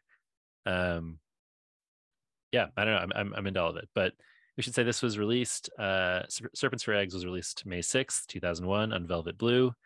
It was written, recorded, and produced by the band at Room 12 Studio in Jonesboro, Illinois, which is also Southern Illinois. And anything beyond that's kind of a mystery. There's not much by way of credits. You can find on Discogs the liner notes and the lyrics and stuff if you want to look more into that. But that's about it as far as information. These are the only 2 records they did. So curious, again, if folks have more information or thoughts in general. But yeah, another band I would have been fascinated to see live, obviously. But yeah, excited to dig in. While in last week's episode, you and we're both very much on the same page about Mercury Radio Theater and the sort of the power of the storytelling between the songs, which really set the tone for the like, even though there was like so little lyrically happening on Mercury Radio Theater, I feel like there was just something so profound with that record. And musically, I was so into it. And this is just like really not my vibe. Yeah. It's again, avant-garde stuff, weird stuff. Like I'm into, obviously I love Tom Waits. Like, so it's not like, oh, I don't like weird artsy stuff. It's like, that's not true. But I don't know. This is a different strain of that. Yeah. It's not hitting for me. Sure. And I'm very much open to the conversation about like what I might be missing lyrically. Sure. And there's some stuff that like really cool, very atmospheric, and I really enjoy it. But it also just seems like I'd probably rather like just see them than maybe sit down and listen to the record. I think that's probably true of a lot of these Magnified Pod bands, is perhaps crafted for a stage presentation more than just sitting around listening to them. And I think most people who went to Cornerstone, you know, especially in those sort of early 2000s years, have some stories to share about a lot of these bands we've been talking about. And that's kind of, I think, the main appeal, is these theatrical live shows that people began to know these bands for, and that was the draw. So a bit of a different thing to just listen to the record without that context 20 years later. But exactly. I don't know. I was always into it, but the first couple listens, I was like, boy, this is pretty out there. And it really took a few listens to really get hooked into the wavelength they were on. And once I did, I was just like, I really like every song on here. So eager to talk about it. All right, let's get into it. Opening track, Beating.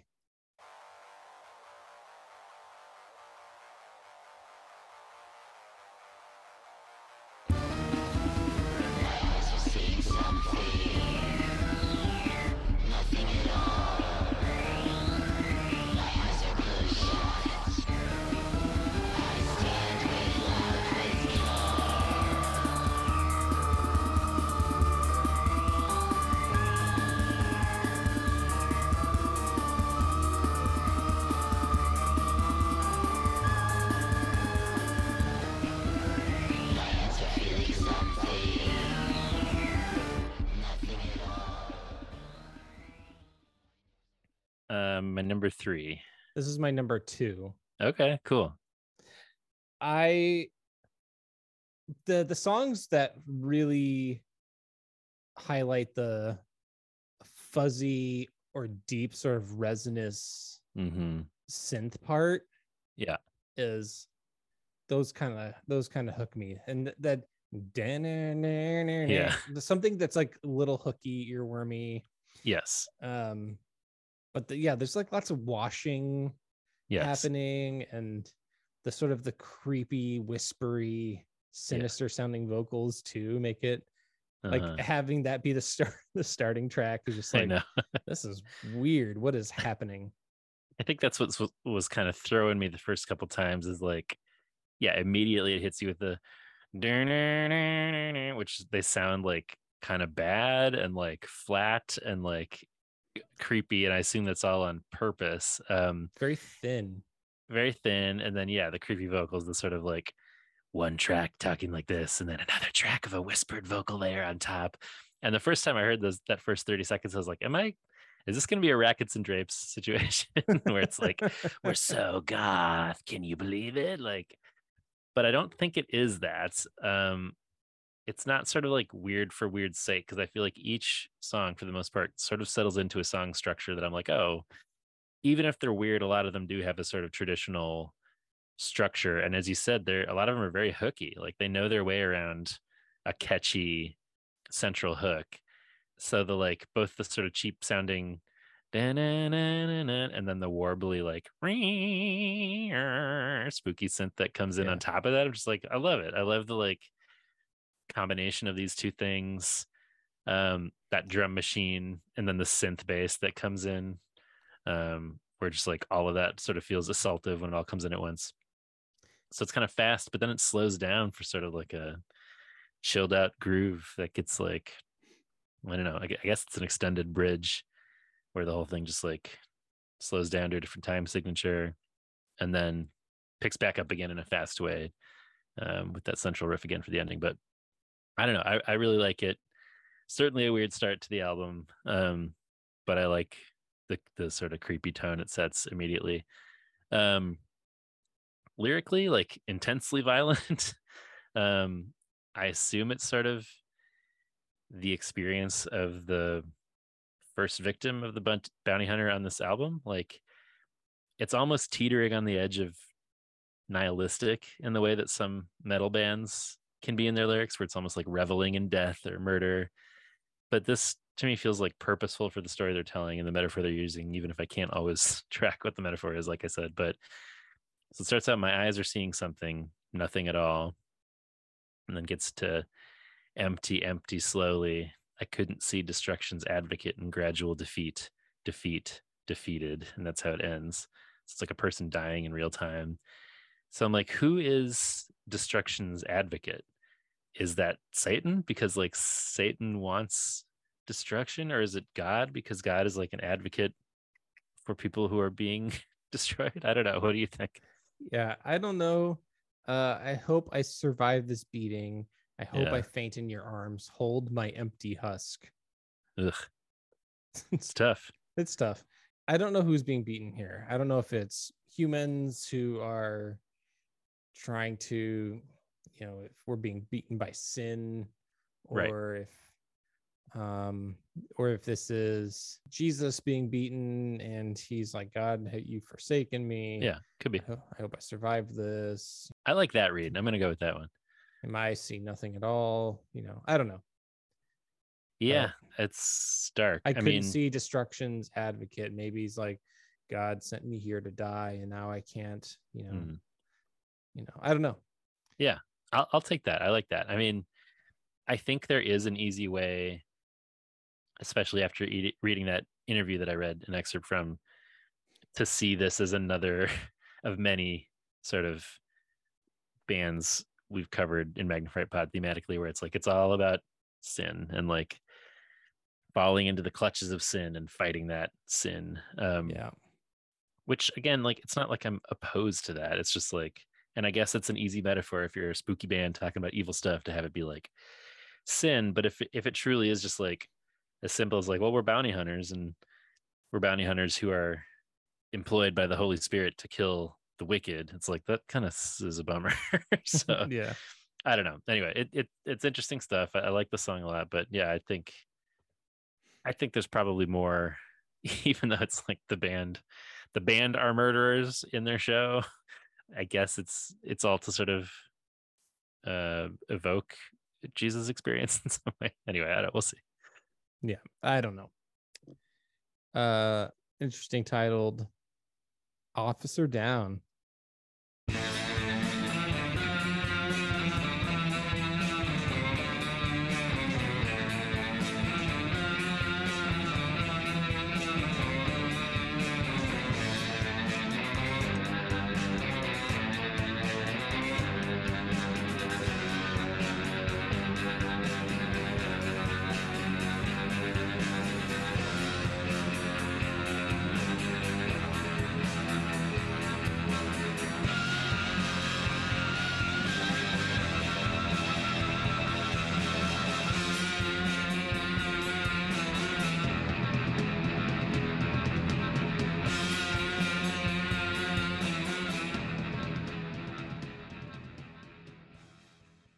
Should mention this is an instrumental. It's also my number one.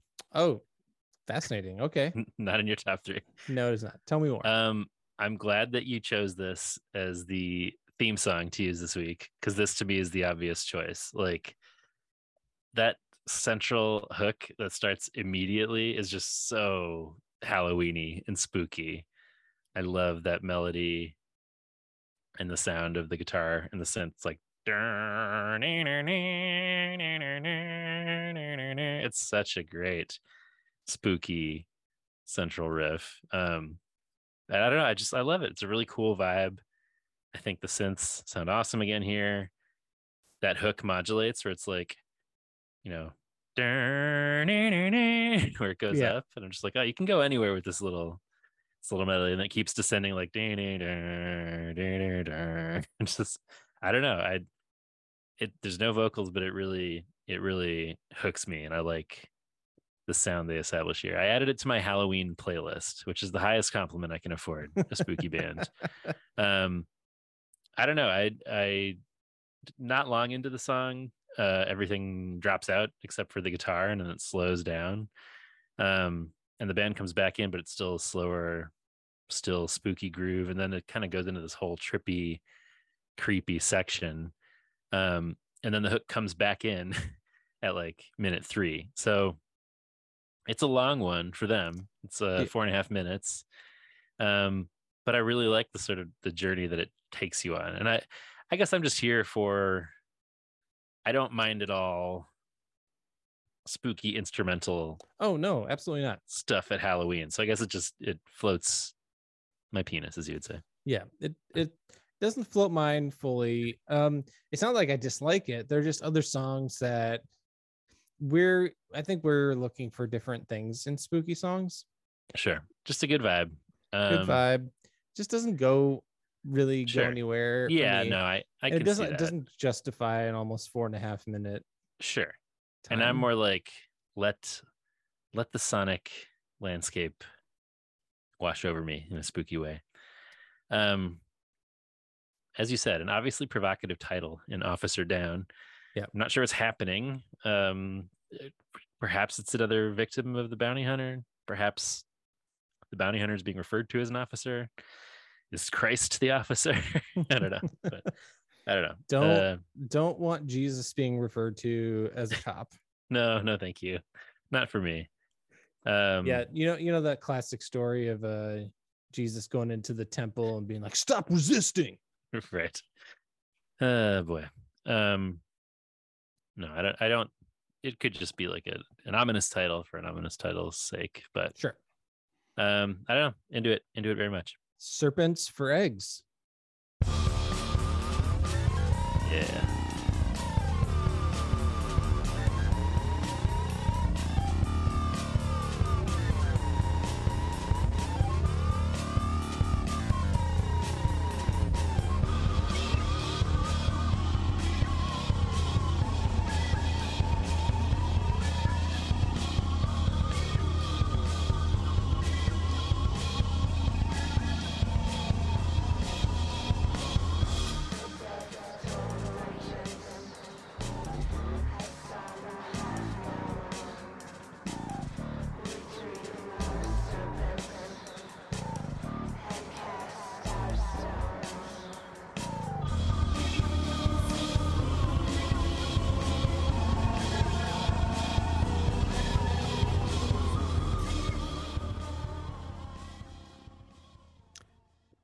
This is my number 3.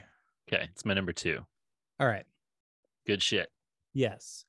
Really dark and weird, guttural, low. I don't have any like artsy or flowery language for what the synths sound like. It's that deep rumbly bass that when you hear it live like shakes in your guts. Yeah. Yeah, I think it's great. Kind of a similar melody here to the last song, but it works for me. A great synth sound here and a great melody. That simultaneous synth bass line that you're talking about with the higher on top of it, just like what a great combo. It's so cool having those together. Yeah, comes in with those live drums like immediately. You're just like, ooh, live drums. Like drum machines have their place on this record, but when you hear actual cymbals clanging around, you're like, this is great. And it's just a really catchy melody of a hook. It does that thing I love where it's like da-na-na, da-na-na, da-na, where it's like an ascending vocal melody while the instrumental melody is like da-na-na, da-na-na, da-na-na, like the descending instrumental with the ascending vocal. I just love that combo. Always works so well for me.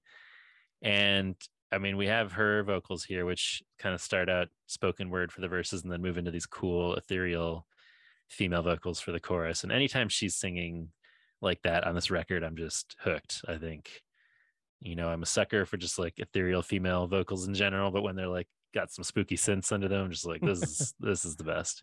The death toll merchants, as some have known, we dream of serpents and cast our stones. Pretty good line. In this elite empire, we walk through the flames to feed on any blood waiting for sweeter veins. It's pretty good. Those are the same lyrics I wrote down. Yeah. So that's the first verse in the chorus that you just read there. But is it bounty hunters or their victims? I guess it's the targets of the bounty hunters, like dreaming of wicked things and judging others, if we're using that metaphor. Because it's like we dream of serpents and cast our stones. Maybe that's what it is. Are the bounty hunters the death toll merchants? I think so. So maybe they're dreaming of the sort of wickedness and they're casting their stones in the sense of judging them by killing them. Yeah, maybe. I wondered if, I'm not sure what the title means, but it sounds deep. It sounds like there's a lot there. And I will say, I wondered if it was possibly based on Isaiah 59:5, which says, they hatch the eggs of serpents and spin a spider's web. Whoever eats their eggs will die. And when one is broken, an adder is hatched. So like those who plan wicked schemes and execute them are bringing destruction upon themselves. To eat of the eggs is to fall in with evil schemes and be ruined. So perhaps that. It's a pretty metal sounding psalm. It's pretty, hell yeah. They hatch the eggs of serpents. Whoever eats their eggs will die. Eggs, those serpents' eggs. I mean, serpents for eggs is just a cool concept, whatever it is. But yeah, I think the idea of, if they're thinking of themselves as the smiters of the wicked on God's behalf, I could see it sort of being like, oh, the wicked who are eating these serpents' eggs are going to die by our hand. They brought it upon themselves, that kind of thing, maybe. But I don't know, it's easy to associate like wickedness in some of these horror Christian bands with sin and getting pulled into that, like I said. But I don't know, this feels like a specific kind of wickedness, not just like lust or whatever. And obviously what Isaiah is talking about is like the wicked, like the powerful, the wicked who are sort of controlling a society in an unjust way. So I like to think that that's more the kind of smiting that they're bringing, but I don't know. I don't even know if that's what it means. I don't know if Isaiah has anything to do with this, but it could be. John, when we start our horror punk band, all of our songs, as we've said, are going to be about like, surfing vampires and skateboarding werewolves, playing guitar. No metaphors. Also, what's that? No metaphors. No metaphors. Just like werewolves and like monsters beating up the rich and like hell yeah. I don't know, like destroying Teslas and and like Dracula took down the 1%. Yeah, hell yeah. That's the title there. Yeah, like Dracula's like feeding on the veins of Wall Street. Yeah, this is good shit. Write this down. Sounds like a concept album for us. Hell yeah. Yeah, man. Monsters Destroying Capitalism sounds like kind of surf rock album I can sink my teeth into. Oh man, hell yeah. And can you imagine the music video of like you and me dressed up as monsters, like getting arrested on Wall Street or something? Just like a la Rage Against the Machine. Yeah, I was gonna say, Sleep Now in the Fire style. Yeah, can we get Zach De La Rocha to join our horror surf punk band? I mean, he's not doing anything. Ooh, sorry, bummer. Zach. Too soon. Single tear formed in my eyes. I was making the joke. Yes, can't wait for that. But yeah, I don't know. I don't know exactly what the target is here, but it's super cool. Obviously, it's the titular song. It seems to have the most plays on the album, so I'm guessing this is kind of, if there was one they were sort of well known for. I don't think there was any sort of like single push here, but I would guess this would be it. So I mean, you're right. It does have 1,300 plays, and they are getting 18 monthly listeners. So oh man, that bums me out. This is cool stuff. It is, but John, it's like it is even in the niche within a niche within a niche audience that we have. The Russian nesting doll of the Russian nesting doll of the Christian alternative scene, and then going into like the indie, more indie bands, and then getting into the indie horror bands of the how deep can this go, John? Right. Little hint for next week that we may cover some similar terrain in certain ways, but this is probably the weirdest the Christian scene can get, right? Like next week. Well, I meant this week, but we do touch on bands that also went for that in different ways next week. Yeah.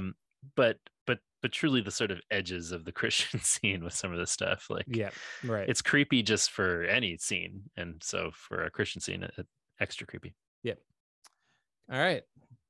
Join me, John, as we walk through the flames.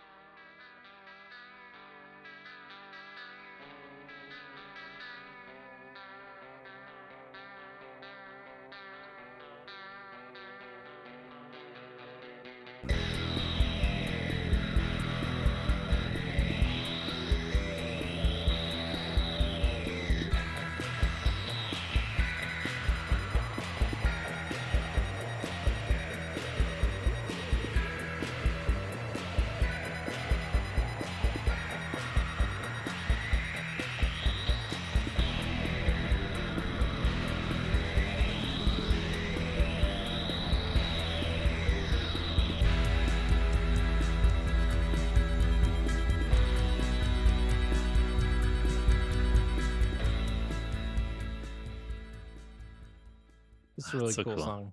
Yeah, this would be also instrumental. Top 5. Sorry, go ahead. No, I'm just saying it's also an instrumental. This is like giving me some like Matrix soundtrack kind of interesting. vibes. Yeah, I could see that. Some drum machine beats in there. Yeah, I think with anything that's instrumental, it has to hold its own with the melody, which I think this one definitely does. Totally. I said earlier this would be my top 5.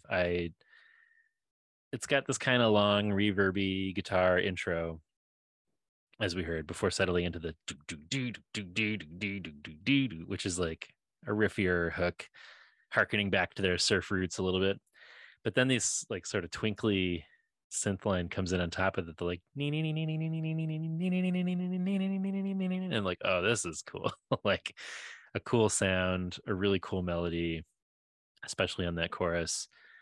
I just love the melody what the synth line is doing there on top of all the other stuff. I think once that kicks in, it really comes together for me, and I'm like, oh, this is great.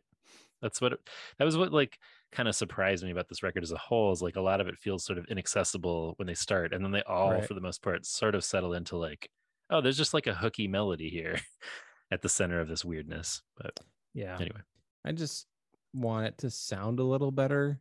Nah, keep it shitty, bro. New Magpod merch in the store. Keep it shitty. What did we say before? Mostly fine, a little shitty. Mostly fine, a little shitty. Yeah, we should make some shirts with that too. The Magpod slogan of that's the established 2018. Yeah, mostly fine, a little shitty. All right, Secrets in Blood.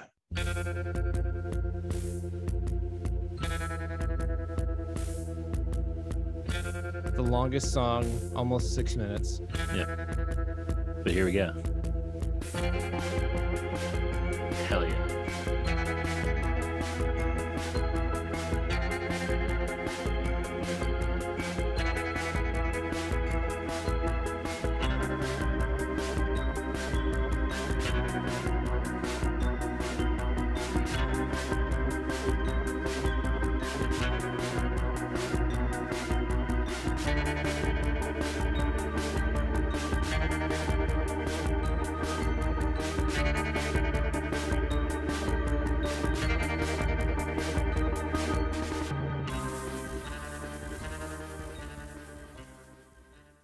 All right, this is my number 1.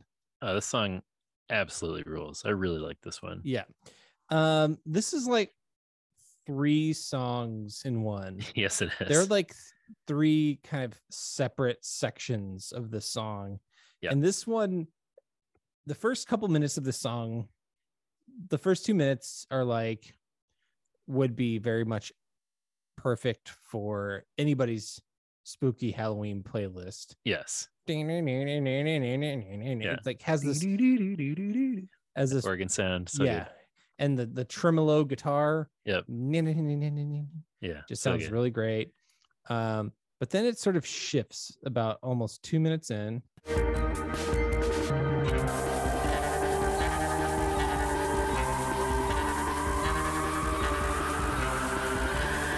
So cool.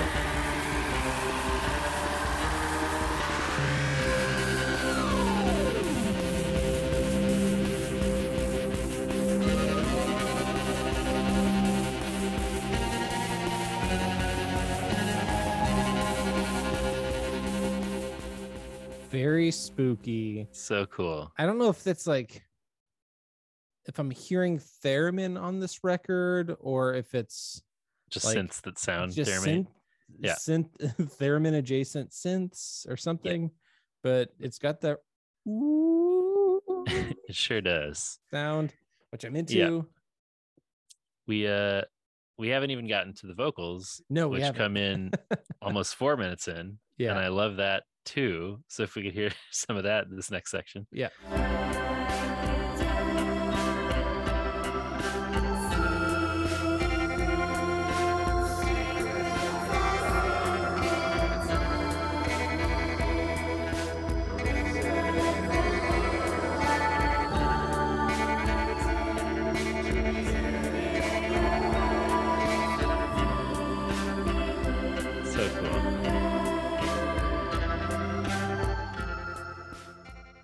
It's so great. Yeah, John, why don't you read some of those? Just not very many lyrics, so why don't you read? Well, they're pretty intense on this one as well. Yes. Which I think from the perspective of the bounty hunter this time. But this is the end of all we'll know of you. So cry into those hands before they strike you down. Secrets I send written in blood from you. I want to hear cries from deep beneath the ground. Yeesh. I want to hear your cries. Oh yeah, sorry. I want to hear your cries from deep beneath the ground. Yeah. Which is what a line that is. Yeah. Like that's a Halloween song line. Presumably buried alive. Yeah, I mean, I guess we're supposed to show off. This is where I'm questioning because I'm like, are we showing off how evil he is? This bounty hunter is, but isn't the bounty hunter like the agent of justice? So I don't know. Clearly someone's being murdered and the person doing the murdering is like, yeah, I want you to cry. I'm writing things in your blood. I want to hear you cry from deep beneath the ground. Just like, geez, this is intense stuff. And yet it's delivered in this beautiful melody and like, again, dreamy female vocals. Again, feeling very Twin Peaksy here for me. Sure. I might be looking for Twin Peaks everywhere I go, but this is straight up. This is a like Julie Cruz from Twin Peaks like sound. But yeah, I totally agree with everything you said. The first section, the reverby, surfy guitar intro with the drum machine, then that great organ sound. That's all like spooky, reminiscent of horror surf rock stuff. But then it surprisingly takes this turn and just like the song structure and where it goes, like. Even though, as you said, it's a really long one, it's almost 6 minutes. I don't mind it. It feels great. Yeah. Like it's not like, oh, we're still on this one. It like keeps taking interesting turns. And there's so many sections of that would make a great background score to some of it is like a fun, spooky movie. Some of it is like a serious part of a scary movie. Like, as you said, that sort of cool distortion and feedback section that comes in with like the theremin sound all over it for a while. Right. Just vibes, baby. Vibes for days on this one. So great. Yeah. Into it. I like your choice of number one. So we both have our top three. Yep. In the first 5 songs. Yeah, my top 3 are the first 3 songs that they were for last week. Not in order this time, but still kind of like, all right, I guess we're done with my faves, but I like all these. Break My Heart. No, that's the name of the song. It's not what John's doing.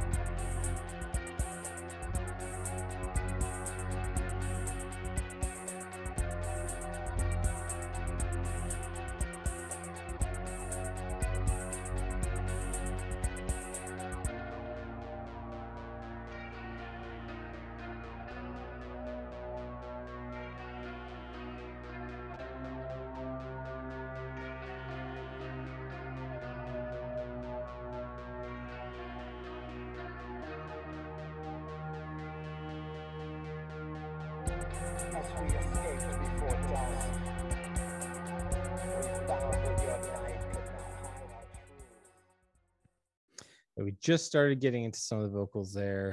Yeah. As we escaped before dusk, we found that your night could not hide our truths. I never suffered so much as when you offered to clean my wounds. It's a good line. I mean, Jesus, right? I think so, but it's like, okay, so again, like the victim is escaping the bounty hunter, I guess. But I don't then know. I'm losing the metaphor in a lot of these. I know. I think I'm once you explained the SS bounty hunter thing, like, is that like, is the bounty hunter supposed to be like the character in the songs? I don't know. I think the name of the band. The first album certainly is a concept album about a bounty hunter. So maybe I'm overreaching with this one to make them all about the bounty hunter again. But I guess it's just like, certainly they're all about murder, which is what bounty hunters do. So, but yes, I mean, it's undeniable that there's a Jesus aspect to this stuff. The stuff about offering to clean my wounds, I mean, that's sort of Jesus-y. I mean, it evokes aspects of the Gospels. And then it says, counting the bodies around us while holding the hand which had stricken them down. I'm not exactly sure what that means, but there's a suggestion of some sort of like establishing a relationship between the murdered and the murderer. So maybe that's murderer. Maybe that's Jesus. Maybe that's God. The idea of like holding the hand which had stricken them down. I guess I had initially seen it as sort of like establishing a relationship with this bounty hunter, like getting to know, maybe even in a romantic way, this person who has been killing people. But maybe it's also like Jesus is holding the hand of those who are striking him down. I don't know. There's a lot going on. It's cool. The fact that it's called Break My Heart and it bleeds right into the next song, which is Break Your Heart. Kind of a continuation of the last track. Yeah. Which suggests a even more disturbing yes song. Yeah, Break My Heart, we heard some of the spoken word lyrics. It's a short song, but it's like, I don't know, it's definitely more of a sort of vibey spoken word track than like a proper song. Although I'm digging the spooky synths and the drum machine, but where it leads into the next one I like more, at least musically.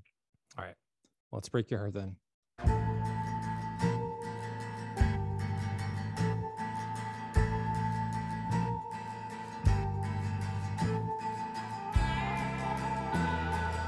So cool.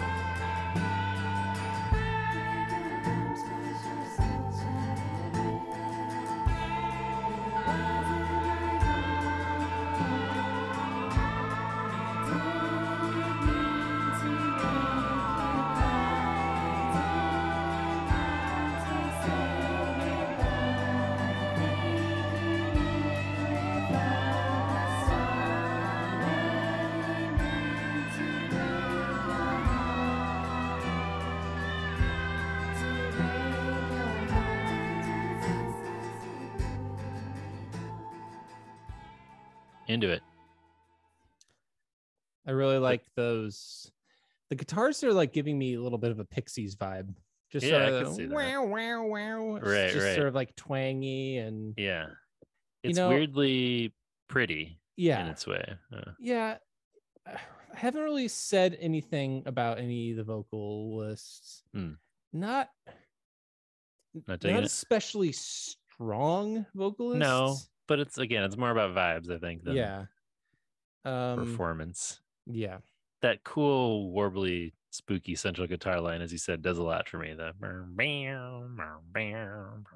Like, and just that combined with the female vocal sound, even though it's not like, what an amazing voice. It's just that and the female vocals, and then these cascading synth lines of like, like, yeah, it's just so cool and serene and such a spooky melody. It ends with this like transistor radio modulated synth sound, which is really cool. Again, just vibes, so many vibes here. And bad vibe. Ooh, yeah. So good. That's so great. Hit me. Yes. Every spooky song should end like that. John just finished live on the pod. We'll see you next week. The lyrics though are not good vibes. Break your arms, crush your skull, shattered wrists. It wasn't my goal. I didn't mean to make you cry. I didn't want to say goodbye. I think you knew it from the start. I really meant to break your heart. There's so many different ways you could take this. Like, okay, assuming there is like a bounty hunter here, is this the bounty hunter apologizing to the victim? Is the victim apologizing to the bounty hunter and taking revenge? Did they like establish a relationship, but then the bounty hunter killed them anyway? Is it all just a Jesus metaphor?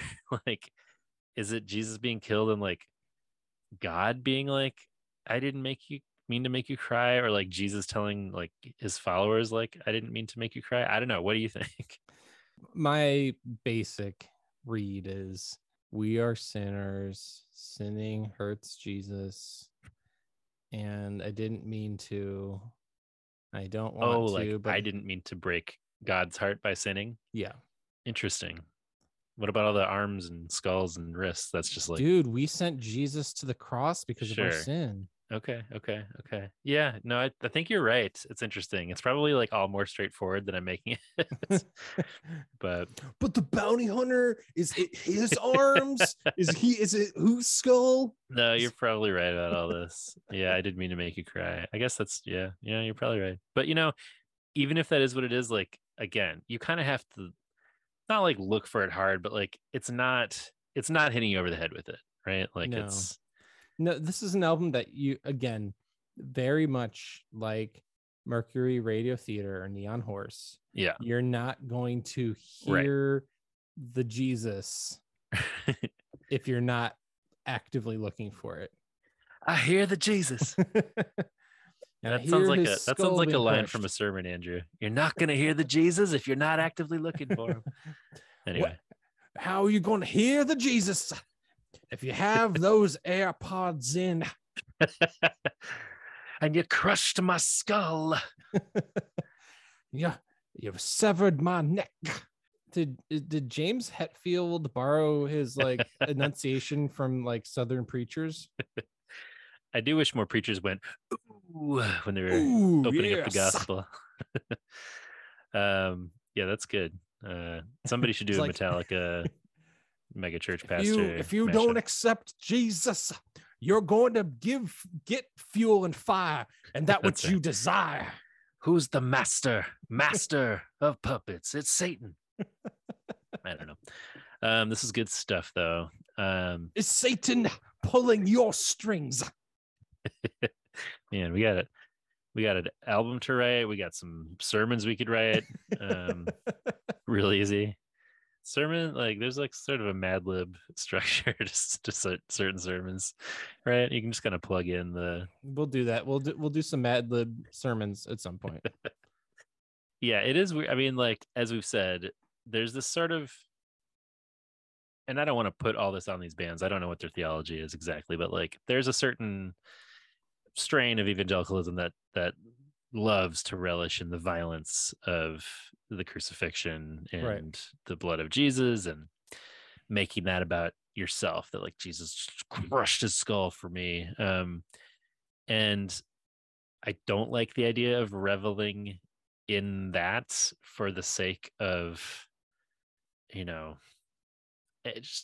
make that joke before about like metal bands being similar to Baptist songs where it's like soaking in the blood and stuff like that.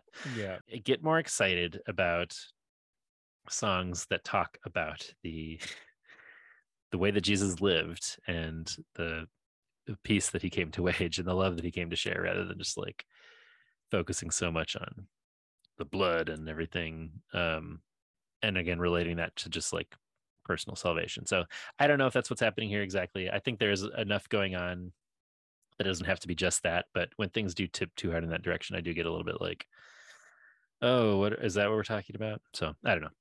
Yeah. I think talking about the stuff that he was crucified for would be maybe a little bit more interesting, because we've all heard this album before. We've all heard this song before. Amen, Pastor Andrew. Just Before You Die. Ooh.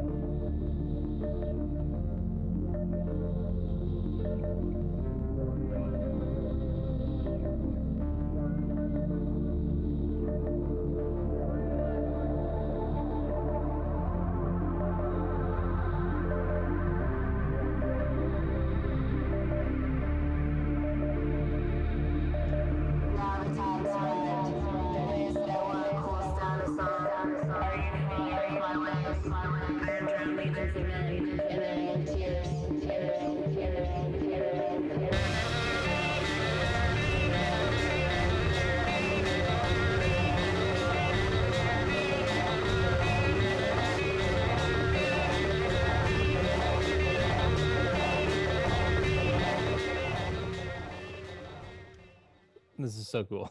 So cool. It's just outside my top 3. I really love this song. Yeah. And we didn't even really get to what I love about it, but I mean, there's that long atmospheric synth intro that we heard, and then like that electric piano line over it. We heard that brief female spoken word part before the drums and the central guitar hook of the come in there, which rule. But then when the verse kicks in with these like cool, spooky, ethereal vocals and big reverby drums behind them, that's when I really get into it. Right. But then the chorus is really what puts me over the top. Like the combined descending female vocal with the great central guitar hook that we heard, that absolutely rules. So if we could hear some of like 204 where that happens.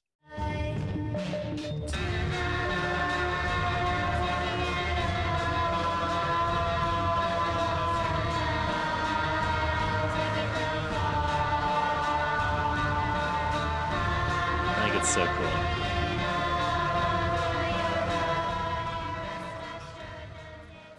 That rules.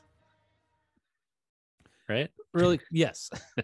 It's really cool. I like this song. I like the vibes more on this song than some others. But yeah, should we read some of these lyrics? We sure should. Now the time has arrived. The ways that I work will astound us all. Are you familiar with my ways? I have drowned legions of men in their own tears. These are my eyes. I believe you should now be weeping. No, you will not be missing the breath I'll be keeping with my hand on your head and my feet on the water. Below the sky, let it rush in and let you die. Tonight, I'm taking it all. Tonight, I'm taking the fall. I'm going to bleed all over your body. Rest assured, the taste of blood will satisfy. Again, very fine line here between like, what'd you say? I said this is all very on the nose. Like, well, is it though? Is it just Jesus making a sacrifice, or is this like the most metal, like murder song?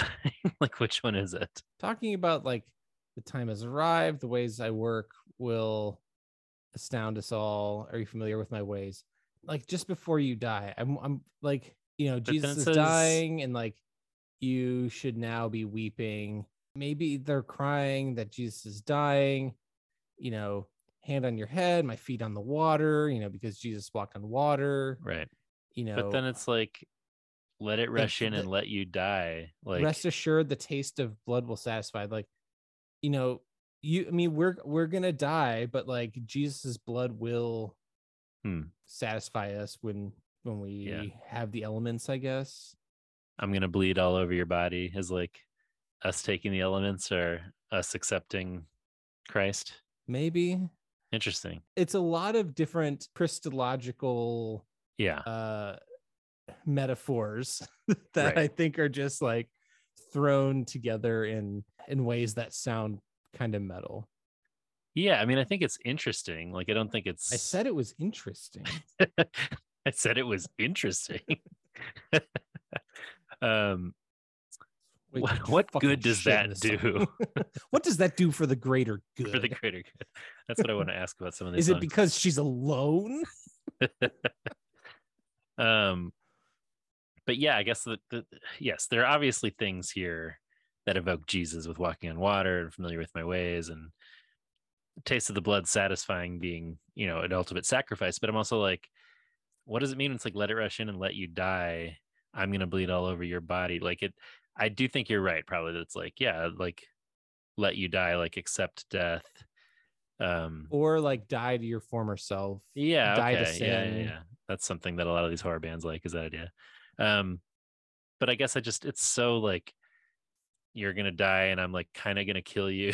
Like it feels like really a lot of these songs sort of like, okay, so it's Jesus, but then it's like, wait, is Jesus murdering me? Like a lot of them sort of walk that line, but you're probably right that it's just sort of about, sacrifice. You're going to die and I'm going to be the one killing you. That's kind of what it feels like. Like Jesus is pretty scary on this album. Yeah. I mean, he's been pretty metal on, that this season, that neon horse. Yeah.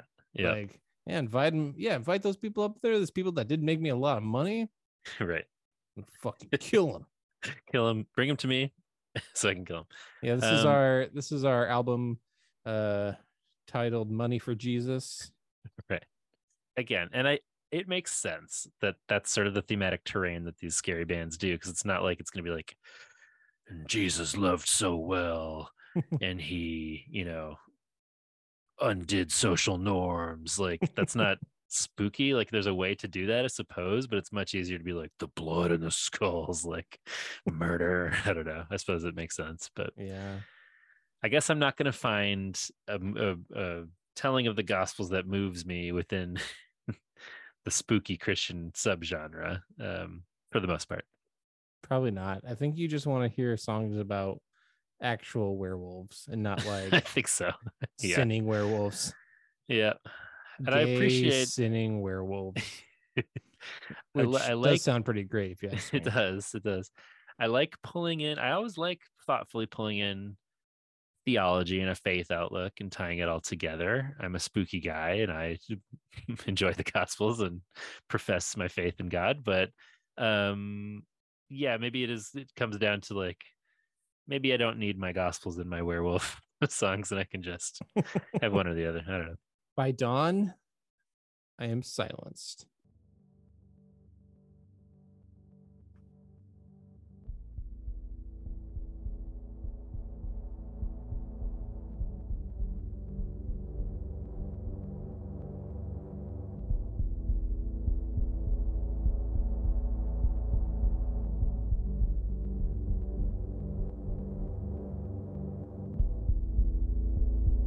Vibes. Pretty much just vibes. Just vibes. Real short one. Real short. Vibing, slow burn. Instrumental. I like that sort of like heartbeat, like deep drum machine sound there.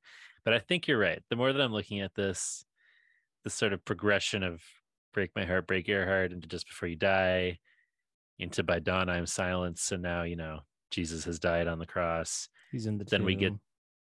Then we get Mystery after, then Broken I Stand, the resurrection. I think you're probably right. And maybe I just didn't have my Jesus goggles on properly.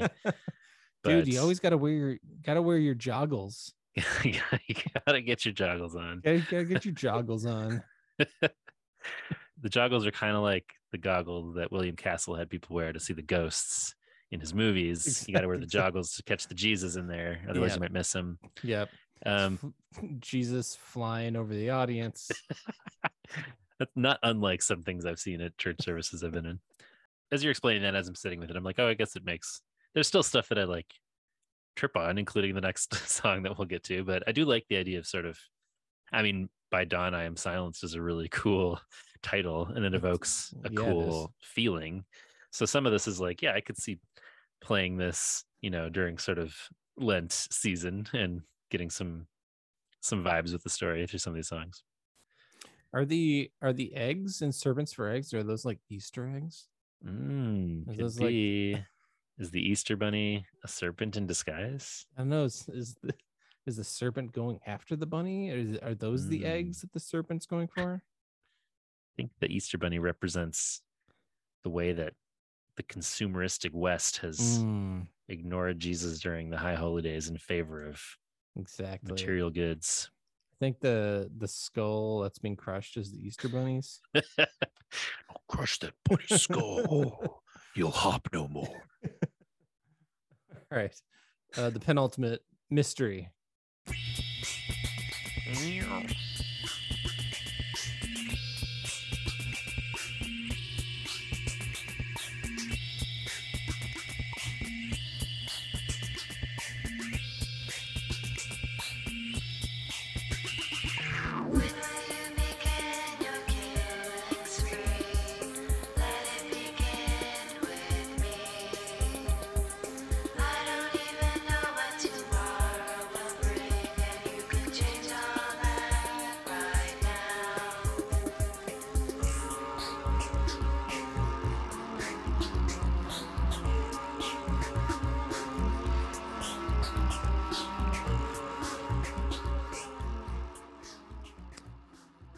Another long song. 5.5 minutes. Song's kind of a nightmare.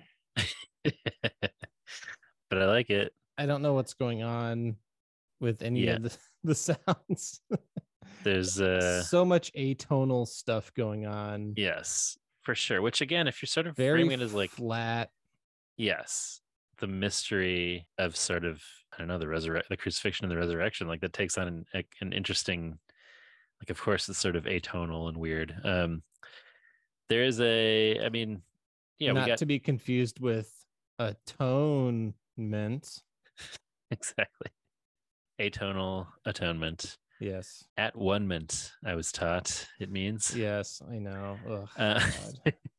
But yeah, cool spacey female vocals, cool creepy melody, some electronica beats. There's a really cool synth bass sound that comes in a little later. I really like the guitar part and the melody that come in after that. But it is a weird song structure. It goes some interesting places over these 5.5 minutes. The vocals are then like doubled for the ending with like 2 female vocal tracks, and it's like creepy and effective. But there's like a propulsive beat for that section too, which is interesting. So maybe we could skip ahead a little bit toward the end and hear some of where it goes.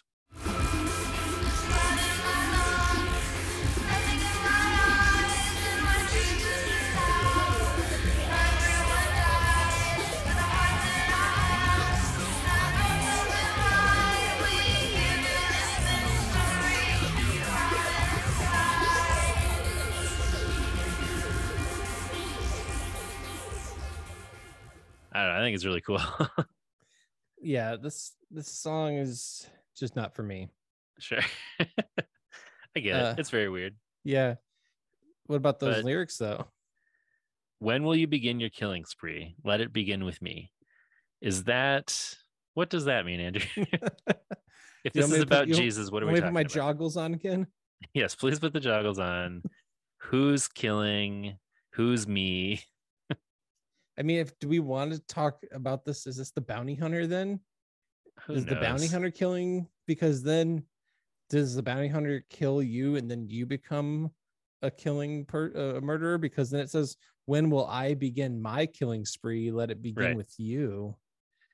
Yeah. And then it also closes with, that's how I love you, which again, is there sort of a weird romantic relationship between a bounty hunter and a victim? Is this about Jesus, and Jesus is saying, that's how I love you? Are we expressing our love to Jesus?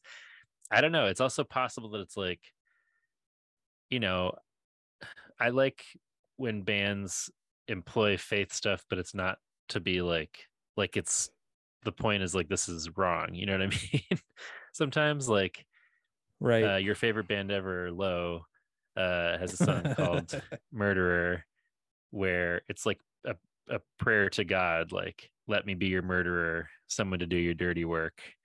And it's like, oh, this is messed up that this is how some people think about their faith, and like showcasing like, hey, this is the wrong way to do it. So maybe there's some of that here where it's like, we shouldn't be having killing sprees. I don't know. What do you think about all this? You don't even know what tomorrow will bring, and I could change that all right now. So I mean, that's Jesus, right? Well, I don't know, because it's offering some level of certainty, right? Which, as we all know, is my favorite thing that Christianity tries to shoehorn into everything, is being absolutely certain about every single thing. Yeah. Would you be worth the bones I break? I don't know what the fuck is going on with this song, man. Yeah. And this is also like the last song with lyrics, because the album ends with an instrumental. So like, what is the takeaway here? Right. I don't know exactly, but I have to assume that it's something about dying to yourself, like you were saying. Like maybe the killing spree is the spree of people dying to their former selves and going with Jesus now. I don't know, but yeah, there's a lot to chew on. I don't totally know what to make of all of it. Chew on those bones. I find it really interesting. I find it interesting, but I'm not totally sure what to make of all of it. And I'm not totally sure what to make of the metaphor of, okay, if that's our sort of mission statement, then what does it mean when the band plays and like murders you, like threatens the crowd the whole time and pretends to kill somebody? Like, does that? I lose the metaphor a little bit. And maybe you don't even need to. Maybe we could just celebrate murderous dudes and they're putting on a fun spooky show, and that's enough. But they're clearly reaching for something there if we keep getting sort of Jesus and murder mixed up, and what does that mean? So, but then it ends with, and that's how I love you. So like, after an album of songs about like breaking bones and crushing skulls and like I don't know, I guess I'm missing the love, because the metaphor is sort of like a little bit like lost on me as the way it's delivered. Well, that's what I'm saying, is like, is it almost supposed to be like, after all that, and it's like, and that's how I love you, is it supposed to be like, oh, we shouldn't show love for God or for others by murdering them or by giving into wickedness? I don't know. I don't know. There's SS Bounty Hunter, come on the pod. Let's talk through it. Yeah. But Andrew, in addition to mostly find a little shitty, established 2018, Magpod could also be established 2018. Andrew and John overthink your band's lyrics. Right. It's just what we do. But these bands invite us to do so. I would rather have stuff I can grapple with. Right. Than stuff that's obvious. So I appreciate it. I appreciate this project of this band and what they're doing, and I love a band with like lore and like a sort of outlook in terms of their entertainment presentation. Like, this is like an art project, and I think it's cool, even if I don't totally understand what's happening. Right. Well, should we wrap it up with Broken I Stand? Let's do it.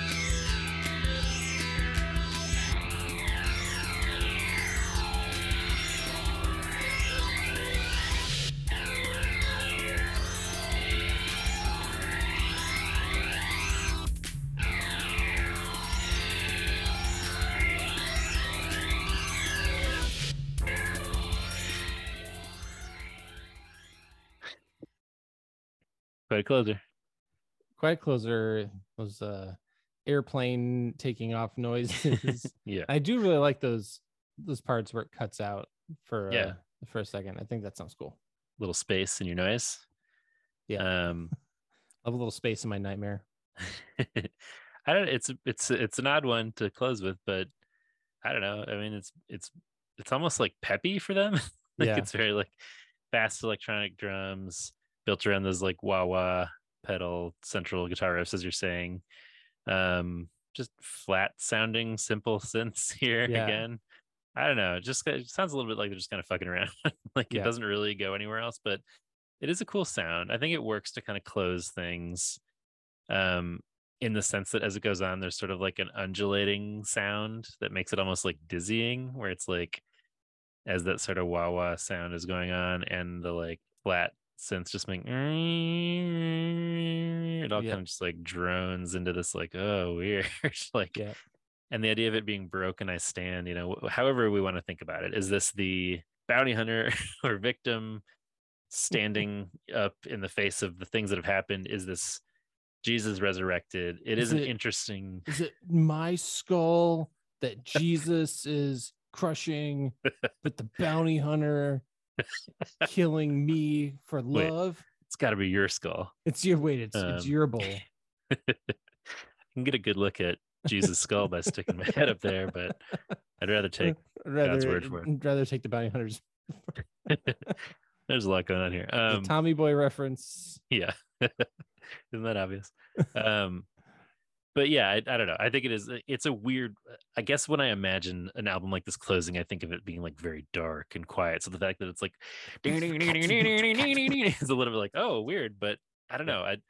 A lot of these songs, like the more that they go on and that sort of like dizzying sound comes in, I'm like, oh, it's like putting me under kind of a weird spell. So it is an interesting place to sort of end. I don't know, man. A fascinating band, a fascinating album. I'm sorry you didn't dig it as much as I do, even if I very much understand why you wouldn't or why anybody might not. But I don't know, for some reason, just the vibe of this thing really, really worked on me. I think it's cool that this scene has the sort of corners to include such bizarre stuff. Absolutely. And for me, that's why I love this scene. Totally. It's not, there's room for so much. And it's not, as we'll talk about next week, it's not the Rackets and Drapes thing of like pushing what you might stereotypically think of as sort of like spooky and gothy just to do that. Like, I don't think that's what's happening here. They're doing interesting and original musical and sonic and thematic things here. Not just to be like, we're so weird. Although it is pretty weird. So right. Lots to chew on. Very eager to hear folks' thoughts about these guys. Let us know what you think of them, if you have past experiences of them. If you can hook us up with a exclusive interview to hear more about Jesus Crushing Our Skulls, let us know at Magnified Pod on Instagram, Facebook, and Twitter. Follow and subscribe to the pod if you haven't already, and give us a rating or a review. 5 stars, please. We will read your review on the show. You can email us at magnifiedpod@gmail.com. You can leave us a voicemail at 872-762-4763, 872-7MAGPOD. You can support us over at the Patreon. That's patreon.com/magnifiedpod. And Andrew, we should say, as folks are listening to this week, we got a special Zoom hang coming up exclusively for our Patreon punks. So we're going to get together. Maybe we'll have some costumes. Maybe we'll bring some spooky beverages or treats. Maybe we'll swap some ghost stories. We'll hear more about the witch Cabbage Bible College in California from Jason if he shows up. It'll be a good time. You can join the ranks of the Patreon punks for just $1 a month to get the base level. What's it called? I don't know. The level that gets you to the Discord. You can join at other levels for access to other fun stuff, which we also have some other fun stuff coming up too. If you like horror movie commentaries from your dudes, check out that Patreon exclusively on that too.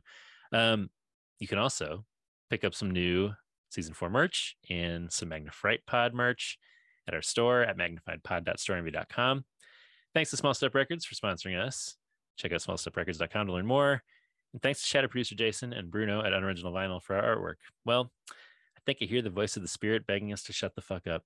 We'll be back to try to make you go astray next week when we'll unlock an episode from the box of the Patreon archives and talk to shadow producer Jason about Rackets and Drapes and Savior Machine. Yeah.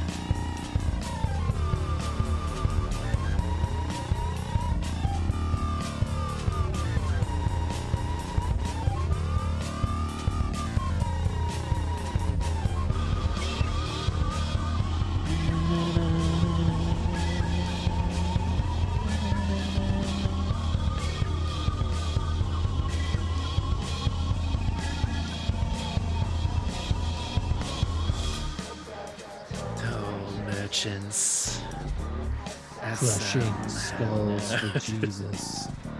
Am I Jesus or a murderer? Murder you. Guess you'll never know. Drink your blood. It's so cool, though. It's very cool. I want to be murdered by them in a show. I volunteer as tribute. Ooh, yeah.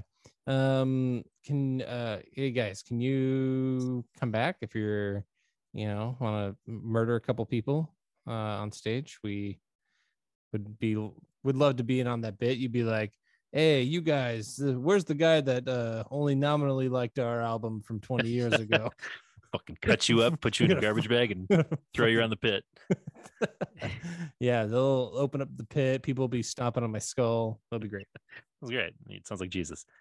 We've talked many reunions, possible reunions of these bands we've covered on the pod, but I would love a Magnafright pod specific reunion tour we could get going for some of these spooky bands. It would really be the best. Yeah, I think we could. We have enough sway to make that happen. I'm sure they're all ready to do that.